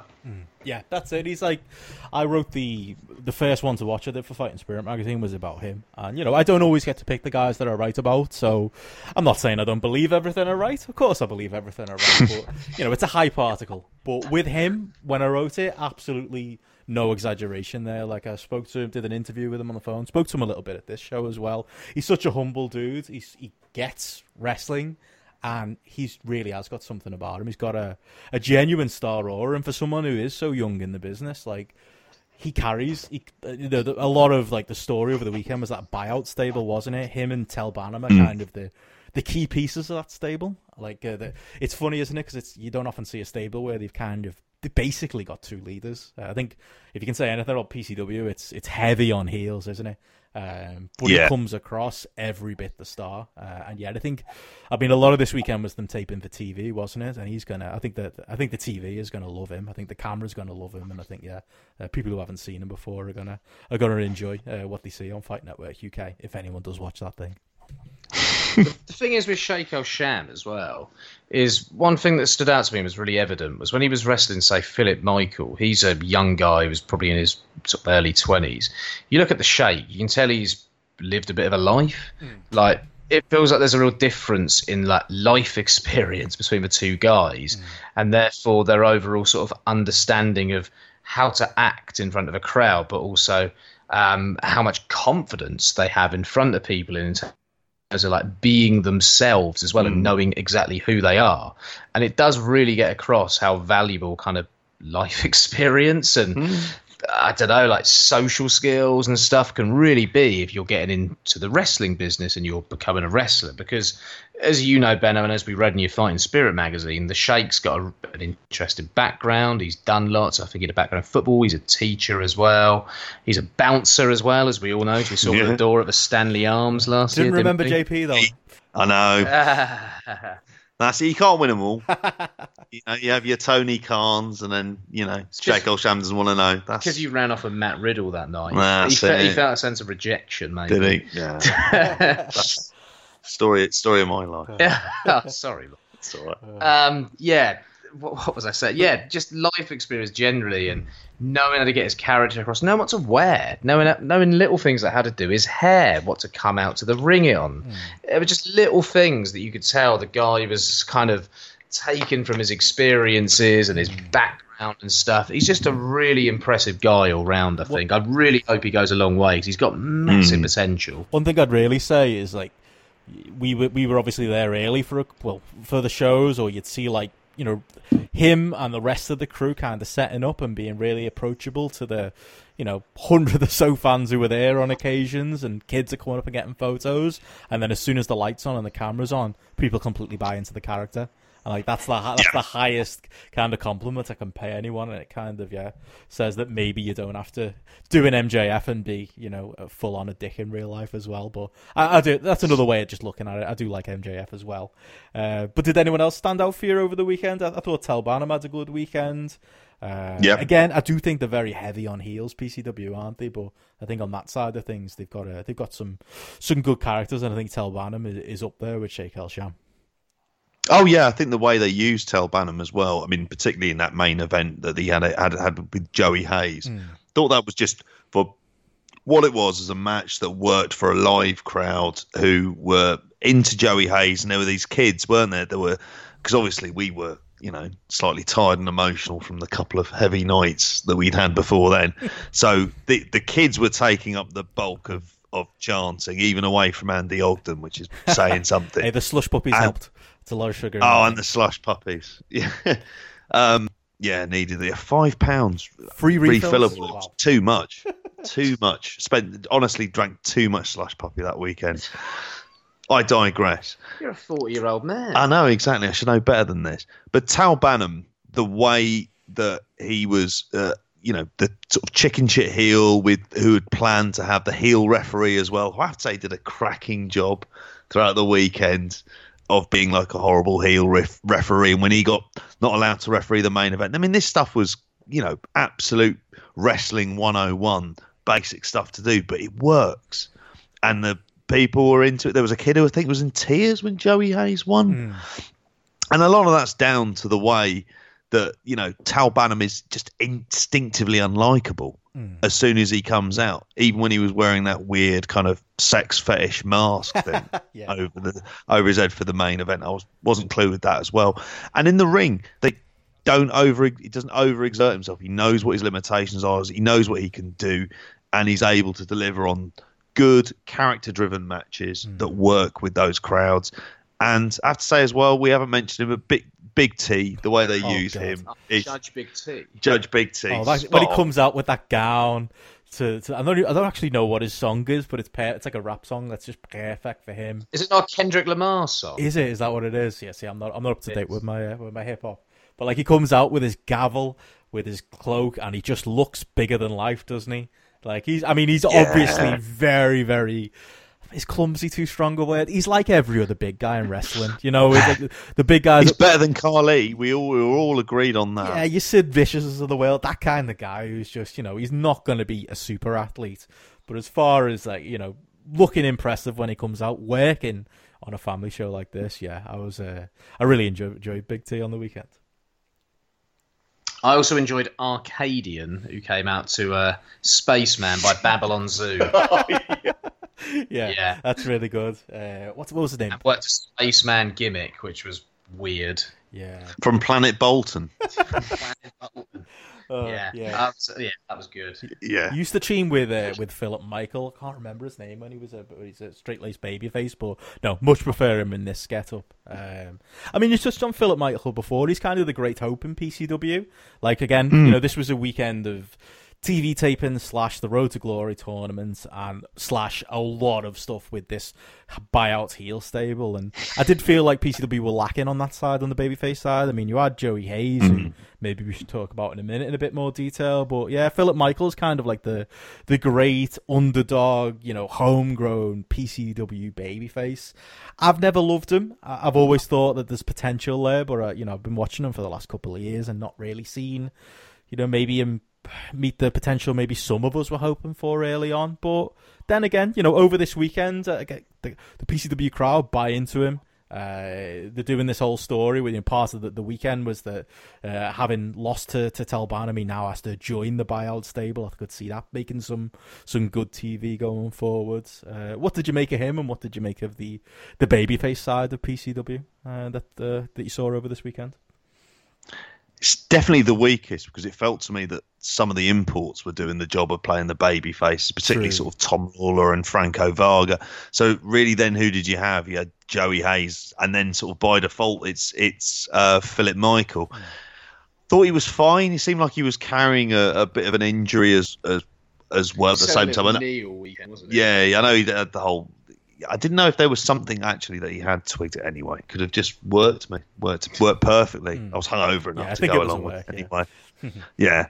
But he was fine without being sort of spectacular. I mean, I would imagine for him, really, what he kind of needs to do is to sort of get himself out there a bit and be able to sort of work in a few more places and work with a few more diverse opponents, see if there's anything else he can do, whether a chance of maybe even training in a couple of different places might be the kind of stuff that works. But he's sort of branching himself out, really, because the level that he's at, it's hard to see how he's really going to progress that way, working the kind of matches that he's being asked to work. He looks dead young as well. Yeah. I just think you're asking a lot of someone of his age, and like I said about with Sheikh El-Sham, his level of life experience, if anything, because he looked like he was sort of fresh out of school, if anything. Yeah, he's a young lad. It would feel like putting all your babyface hopes into Curtis Chapman, who I like, but he reminded me of him kind of look-wise. Like, he looks a little bit bland, very young. You could see him in a school uniform. It's sort of an in-betweener. Yeah. Just sounded a bit dodgy there. It's late, everyone. You say that now. I don't like school uniforms, mate. Scrap them. Get rid of them. Institutionalised kids, them fucking uniforms. Bad stuff. What did you make of Joey Hayes then? I mean, he was the top babyface over the weekend. I'm going to come from a place of bias, trained with Joey Hayes in the past, know him reasonably well, to say hello to, etc. He's someone who, like, back in 2006, when I started watching BritRes properly, with GPW, he was the guy everyone wanted to be. He was the top guy by far. He's kind of been left behind, though, by, like, this BritRes boom. He doesn't get booked by your fashionable indies. He's not on the radar of NXT UK or ITV World of Sport. I think he's very good in a setting like this in PCW as like we said hometown babyface for Philip Michaels. Maybe not hometown babyface, but just bright-eyed, kind of maybe more of a veteran style on that character. I think he's very good in the role, but would he work elsewhere in other settings? I mean, I walked away with what Oasis song is it that he was using? It was cover, wasn't it? Cover of I Am the Walrus. That's right, yeah. I mean, I've had, speaking of songs in your head all week, I've had that in my head all week. So maybe that says something as well. I don't know, have you guys seen much of him in the past? Is he someone that's on your radar? Only really live, to be honest, and then little bits and pieces here and there, but nothing overly notable. I think he's a solid hand. He's obviously good in that setting as well. I don't know how well he would work in some of the more popular work ratey sort of promotions, to be honest with you. Same goes for Danny Hope as well, who's his ex-tag partner. There's no. I mean, I like Danny Hope. I'd shake his hand if I saw him, but I don't think there's a worse wrestler I see regularly than Danny Hope. Sorry, Danny. Yeah, like, I've no interest in Hope, and Hayes is clearly a better wrestler, but yeah, he's not someone that I, would care to necessarily see on a Progress show. But he's definitely got his role, and I think he knows what his role is, and he knows how to get over in front of that sort of crowd as well. And he had some perfectly enjoyable matches over that weekend, if anything. I think what was really interesting about this show is it was really different in its approach to most of the shows that we go to. So most of the shows we go to are kind of work ratey shows with a sprinkling of comedy as well, or they're more tongue-in-cheek sort of shows at times. And this was completely different because it was a family-based show, where the style was different, where it was easier to get over as a heel. The heels felt like they were actual heels. They didn't feel like they were tongue-in-cheek, boo-hiss sort of heels. And they would do sort of basic antics to get over with the crowd, if anything. And it was quite refreshing to be at a show where there wasn't this, like, great expectancy on the quality of the match or the standard of the match, if anything. So I think a lot of these guys work perfectly in that environment. Would like to see someone like a Tal Bannum or someone like a Sheikh El-Sham in a slightly different environment, just to test themselves a bit as well, see how they fare in one of the slightly bigger independent promotions. Yeah, it would make sense. I mean, but it'd be interesting to see them stretch their legs outside of what's a very safe environment. I mean, PCW is booked so well. That's another thing. Like over the week, like the storytelling they do, like Greg Lambert, who books it, does a really good job of of telling stories, and I think a lot of those wrestlers fit into a storytelling mold, and it'd be interesting, to see them spread the wings and see how they do outside. But I mean, as much as we're raving about them, the other thing I would say from this weekend that I kind of took was, as soon as, there was a Tom Lawler Jeff Cobb match. There was 2 of them over the weekend. We only were there live for the second one. But as soon as they started wrestling, I was saying to you guys, in a mini way, it was a bit like what happened with Pac and Ospreay. I mean, we rallied on the booking before, but when Pac and Ospreay got in the ring, there was a clear level difference, wasn't there, in how good they were compared to everyone else on the show. And I think the same happened with Tom Lawler and Jeff Cobb. It's a different kind of work, isn't it? When you get a match between two guys. Like, I'm not even the biggest Jeff Cobb fan in the world, but there's definitely a different level of work, isn't there, when you see 2 wrestlers like that get in there as compared to the more local PCW wrestlers. Yeah, it was completely different. It was on a completely different level in terms of what they were doing as well, because it was much more sort of like strong, sort of hold based. If anything, the grappling was really solid. They still got over. You could tell they were both amateur wrestlers, couldn't you? That's what they wanted to do, and by God, that's the sort of stuff they should be doing. Yeah, the strikes were connecting. There was a kind of brutal style to it at points. The way that they were delivering various things, like a variation of suplexes, the way that they were landing, the way they do a little bit of no-selling every now and then as well in the match, to sort of use that fighting spirit aspect of the match. It was on a completely different level, worked in a completely different style to everything else over that weekend. But it stood out more because of that as well, and seemed to get over because it did stand out a little bit more. It was like they were opening, I don't know, like the closet doors to a completely different approach to wrestling to that CW crowd, if anything. Absolutely. I mean, speaking... It was... Oh, go on, JP. Sorry. No, you first. No, I was going to say, I mean, speaking a different level, I mean, I don't know what other takes you've got on the show, JP, but we can't end the show without talking about Sugar Dunkerton. We're going to talk about people on a different level on those shows. Oh, yeah. I mean, he's just brilliant. And we talk about... We've mentioned some of the people here and how perhaps they maybe struggle to work in some of the more prominent independents and some of the more slightly work rate place. Sugar Dunkerton is perfect as an undercard babyface. He's absolutely brilliant at it. And there's something I know that was a particular highlight for you, but his interaction with Joe Hendry. Oh, so good. When that was phenomenal. I mean, we talk about sort of acting in wrestling. He gets the performative side of wrestling. He understands how that works.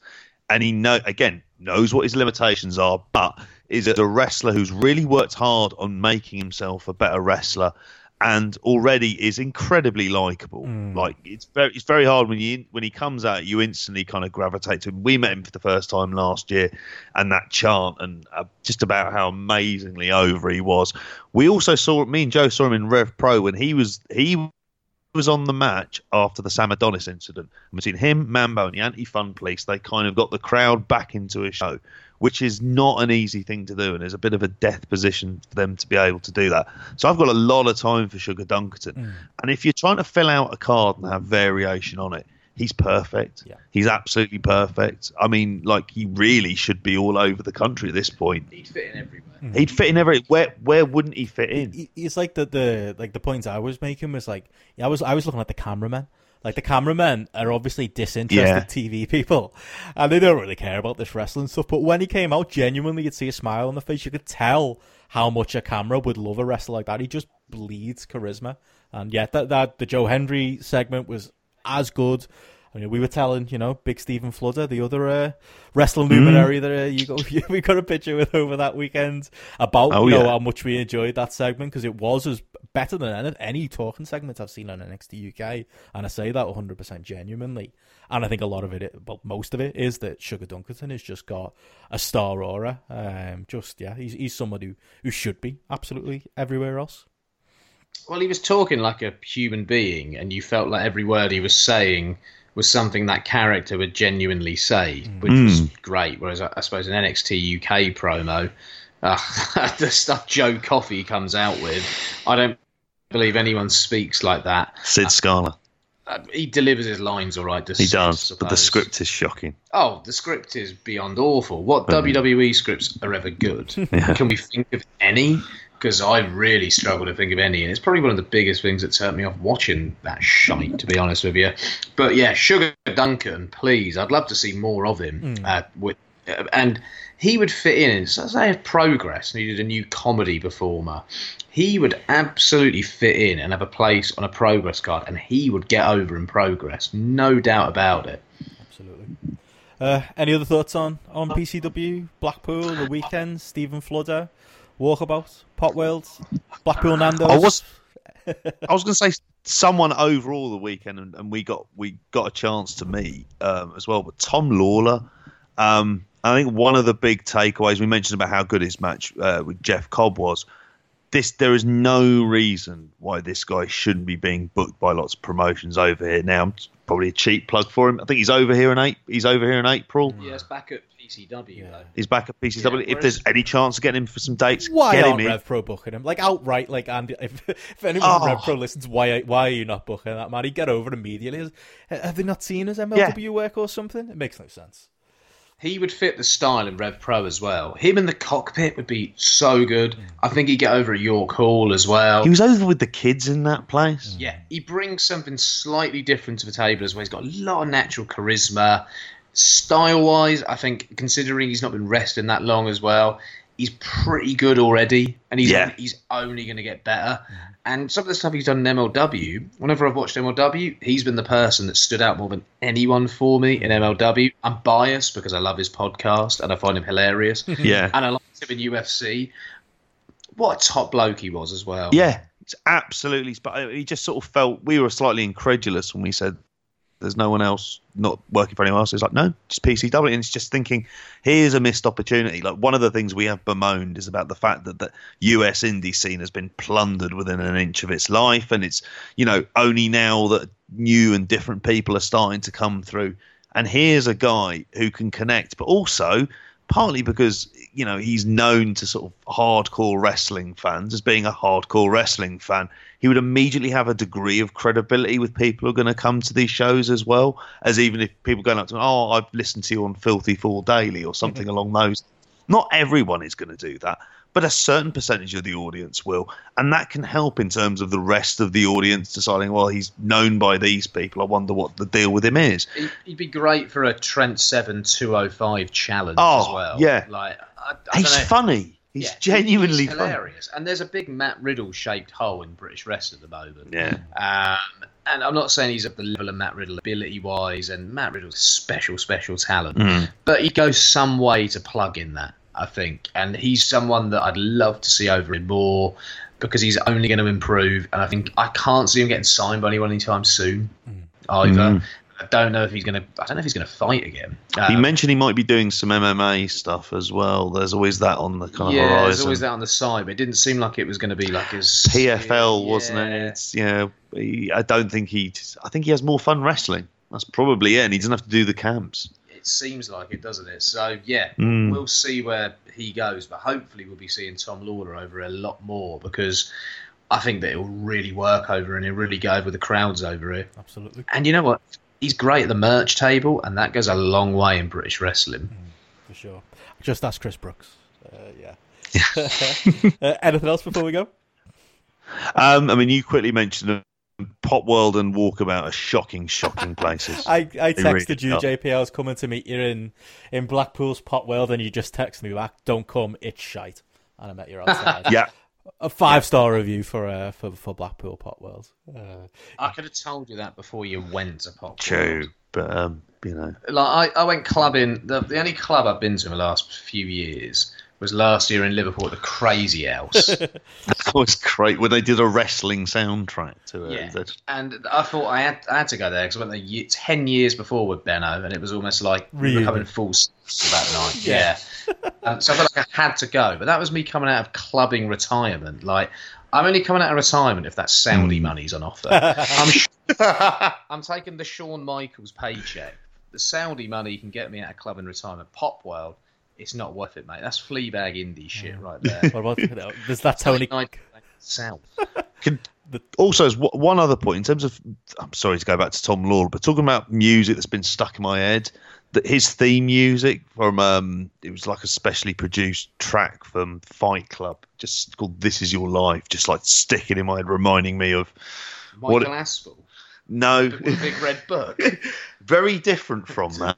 I remember before that, the bloke who did it before that was his name, I was near said Eamon Collins, but that's not him. I think he was an Irish golfer. Anyway, digress on that. It's a crazy theme. It's really odd to hear it. Just thinking, who picked this? It's from the Fight Club soundtrack that I remember buying when I was a younger man, and I believed a lot of that stuff. That makes me sound like some sort of alt-right incel. I'll shut up now. This might be this episode's Belfast toilets. This JP. Yeah, it is. I'm not. I'll let it go. Is it time to go to bed, everyone? It is. Right.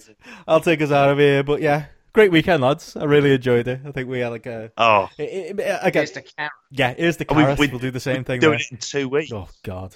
Yeah, no Tony Khan there, but there might be a Kevin Owens, so there's that. Well, Tony,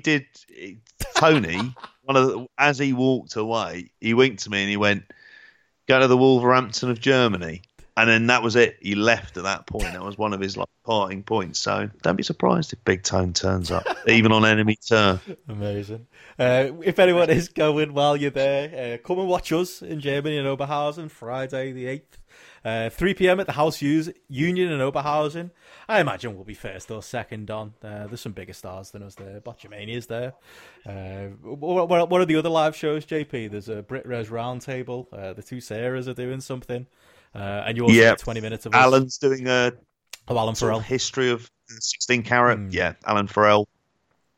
Yeah. And we're going to get about 10% of the time, if less, that we do on these podcasts. So you'll get... It'll be an intro and that's it. It'll be like the 20 minutes of bullshit and then that's it. But that's what we strive for. That's the stuff we know for. Manageable. There you go. Yeah, it's just good. It's going to be focused, obscure metaphors and references. And links to soaps. Benno's FHM phase, possibly. That would be a good subject. Or we can just have 20 minutes of JP spilling the beans on everything Tony Khan told him. So there's that. Making libelous claims. No. There we go. So we'll have some audio coming out of that. We're going to discuss how exactly we'll release that. We always aim to record while we're there, and we never record while we're there. But we'll see. Oh, God, no. We'll see how we get on over the weekend. But yeah, keep an eye out for that. That'll be our next episode on the Indie Corner. Head to theindycorner.com where there's a few things up there. Graps and Claps have got a review. Andy did a review of the PCW Weekender in Blackpool. But Jeff Ogden also did this show at Prism on the... I think it was in Leeds, wasn't it, on the Friday. There's an OTT Homecoming 2 review from Lorna Marie. There's a Grimsby Graps from Chris Wilson looking at BWR. And there's a This Week in Puro from Luke Hickey. Check all that stuff out. Check out mechashote.bigcartel.com. And yeah, keep an eye out for us in a couple of weeks where we'll be coming live from Germany. JP, hopefully we don't lose anything this year. God, I promise nothing. Indeed. Right, we'll be back anyway in 2 weeks. Bye, everyone. And you open the door and you step inside. Bye. We're inside our hearts. Now imagine your pain is a white ball of healing light. That's right. Your pain, the pain itself, is a white ball of healing light. I don't think so.